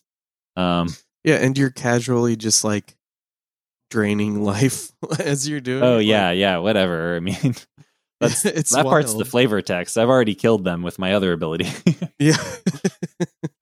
Yeah, it's literally, it's another one of those like instances where it just, Wizards is like, we just want to make sure you know that Sultai does everything. And you're like, I knew that. You're like, I did know that. And they're like, no, we mean it. Like, we want you to know. And you're like, oh, geez, okay. I also do like how these 2 schoolgirls are like just killing their classmates for benefit. That actually is one of my favorite parts of this card. They're just definitely like just a little casual murder to charge that magic spell, for potions or whatever. They should make like the next time we go back to Strixhaven, they should make like a pest that is a Goonie. That would be cool. Oh, that would be cool. Oh, I'd love that. Come on, Wizards. Hopefully someone's listening. Yeah. I don't know if they are. But yeah, I mean, I really don't have too much more to say other than that, joking about how good it is. Do you want to get into our last commander for the set? Yeah. Boy, I wish we could end on a better note than this one. We should have. It's fine. All right. I'll read this off. Like we won't be too mean. I won't be too mean. I don't know about you. I'm sharpening my knives right now. Yeah. This is Omnath, Locus of All. It is white, blue, and then Phyrexian black, then red and green for a 4/4 legendary creature Phyrexian Elemental. If you would lose unspent mana, that mana becomes black instead. And then at the beginning of your pre-combat main phase, look at the top card of your library. You may reveal that card if it has 3 or more colored mana symbol in its mana cost. If you do, add 3 mana in any combination of its colors and put it into your hand. If you don't reveal it, put it into your hand. So, tell me, go ahead and rank the 5 Omnaths for me. Tell me which you think is the strongest and which you think is the weakest. It's so funny. I mean, I would say that 4 color is probably one of the stronger ones. And then I guess I'm kind of biased, but I guess it probably goes just on mana cost or power level. It's probably 4/3, 2/1 or 4/3/1/2 around there, And then this guy, I think I like 2 over 1, but yeah. I'm with you, yeah. And then if this guy was there, if I was going to add Locus of All to the deck or to the pile, I mean, so even though it's giving you a card, it's worse than the 2 color one, Yeah, for sure. And then definitely it's probably worse than the green one because you just killed with the green one. So yeah, this is probably the worst Omnath. I had to justify it, but we're there. Yeah, I mean, it's you could make an argument that 5 colors is just a better identity. So you could put it above monocolor Omnath that way. But in terms of just the actual quality of the card, what it does, I think I the one that kills your opponents. Yeah. So anyway, it's long digression just to say that I think this card sucks. I think that the last Omnath, the 4-color Omnath, was way better than they thought it would be. They made a big mistake. And I think right now they are just trying to make it so that this absolutely cannot positively end up being a format staple and requiring bannings or something like that. They wanted to be as safe as they possibly could with this, and they succeeded in their goal. For 5-color commanders, having to just wait a turn to draw 1 card per turn and maybe get 3 mana. No, thank you. No, thank you. I don't want this. I feel bad for any fans of Omnath, because I mean, he became Phyrexian, and as we all know from paying attention to the March of the Machine story, Phyrexians are terrible, and they're much worse than non-Phyrexian creatures in every way. It is a shame to end the set review on a sour note. A beloved character reaching the culmination of 14 years, 15 years of slowly adding more colors, and their ultimate version is arguably the worst. But this is where we are. This is what happened. This is where we're at. Oh well. This is, I mean, as far as things go, I would rather them have a commander that doesn't break everything than does become the new Golos or something like that. It does suck really bad for people who like the character. I don't know why people the primary motivation for liking an Omnath. I'm not sure what that might have been for people. So if people just liked him because he was, or them because they were powerful and a weird blob monster thing, then that's probably a downer. But if you just like nebulous mana beast, maybe well, I think fine. It's weird though too, because what are you saving all the black mana for? Mm-hmm. You know, what are you gonna cast with that costs 8 black spells? Yeah, I'm not. Like, you can just exsanguinate anyway. I mean, I guess I guess it could be like an X spell deck. You just like kind of run like Crewfix, but 3 more colors. But Crewfix, I think, does benefit hugely from being indestructible and not being a creature most of the time. Whereas Omnath can't really say that about him. Yeah, so maybe like X spell, tribal, you run like your Seedborn Muse, you run maybe even Awakening, just things like that. Yeah. You can like doubling cube will be good here. Yeah, I guess that's what you do with it.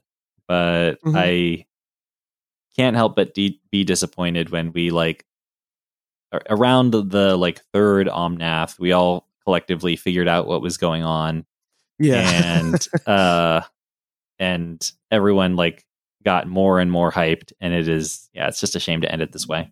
Yeah, and that brings us to the end of the episode. Yeah, and that's it. So we will have more for you. We got more of this set to talk about. We got the commander set. We got the actual main deck cards, and then we have our previews or not previews, the predictions. Which I'm not gonna lie, I'm excited for this time. But yeah, it is kind of a weird note to end on. I'm really not looking to cast. I don't know. I could just I cast Army of the Damned in regular commander decks. I don't know. So yeah, a weird one. But thank you all for sticking with us. Thank you all for listening and supporting. We're gonna get through these as quick as we can, and we hope you enjoy them while we do. Before we get to some more, bespoke content. Yes. Before we end this episode, I want to ask you. There was a lot of commanders in this set. I think it's 33. How do you feel about this crop of commanders? Honestly, overall, very positive. Like, they really cranked that power level. Like, the Praetors are all pretty nuts. Even, like, Vorinclex, is like still just a really strong mono green deck. And even though there are some of these partner pairs, like the Yadaro and Koglin Yadaro and Karizev and Baral, that I'm more down on and stuff like that, or what was the Orzhov, the Drana and Linvala. Yeah. Like, there were, I feel like, more hits than misses and or more exciting cards than there are like very upsettingly sad cards. Like, I feel like there are more cards in this set for the first time. I'm like, wow, I don't know if like casual playgroups are ready for this than I have been in a long time. I'm also very positive on the crop of commanders we saw. I had a lot of fun coming up with the deck lists that are in the episode description. I think there's a lot of like new archetypes, a lot of interesting like combos, just very cool decks all around. I am like really looking forward to this set and to playing with these new commanders. And I think it's I just want to remind everyone that like even in the sets where we like are kind of down about the commanders, like where I feel like there's lots of sets where we really enjoy ourselves and have a lot of fun with the commanders. I think that All Will Be One was kind of disappointing in terms of the commanders on offer, but they really redeemed themselves with this set because so many of them are just super cool. And I hope that we've whet your appetite for at least a few of them. I may or may not build like a bunch of these commanders. Like, they're really cool, and there's a ton of the cards in the set that I'm going to put into decks I have or similar things like that. Some of these cards, like I said, the Praetors in particular, like probably not going to build specifically, but I am going to put them into decks. Like, I have a deck for Atali Primal Conqueror like already lined up. I got some stuff that I'm excited about. So that's really what it's about. So we hope you're excited too, and we hope you join us as we continue looking at these the mom previews. We had yes. We've got a whole new card type to talk about in our next episode. So definitely stay tuned. I'll say right now, like a lot of the battles seem pretty pushed. Yeah, and I think they're we've really seen pushing it. Yeah, there's one or two new format staples coming out of this crop of battles, so stay tuned for that. But before we go, I want to give a brief thank you to our Patreon patrons. They are Gustav, Ryan, Addison, Rick, Raphael, Kyle, Laser, Charlotte, Hannah, Andy, James, Bryce, Benjamin, Brandon, Kydell, Jeremy, Russell, Dylan, John, Micah, Troy, Roxanne, Daniel, Andrew, Jason, Paul, Johan, Jonathan, Christian, Jim, Andrea Vasilios, Logan, Fugarriddle, Carl Oscar, Danny B, Jean-Francois, Drew, Recta, Nick, BJ, Cameron, Valerio, Quincy, Carey, Stephen, The Longs, Vincent, Maceo, and Dylan. Thank you all for supporting the show. And if you're not currently a Patreon patron but would like to become one, please check us out at patreon.com/commandertheory. Thanks for listening. You can reach out to me on Twitter. I'm at Commander Theory. And on Twitter, I am at Fat Bartleby. You can also email us at commandertheory@gmail.com. Our theme song is Lincoln Continental by Nick Cage. You can check him out on SoundCloud.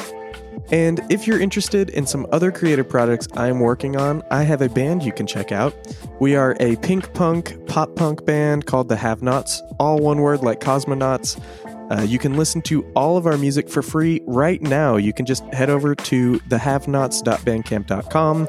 That is TheHehavnauts.bandcamp.com and check us out. Let me know what you think.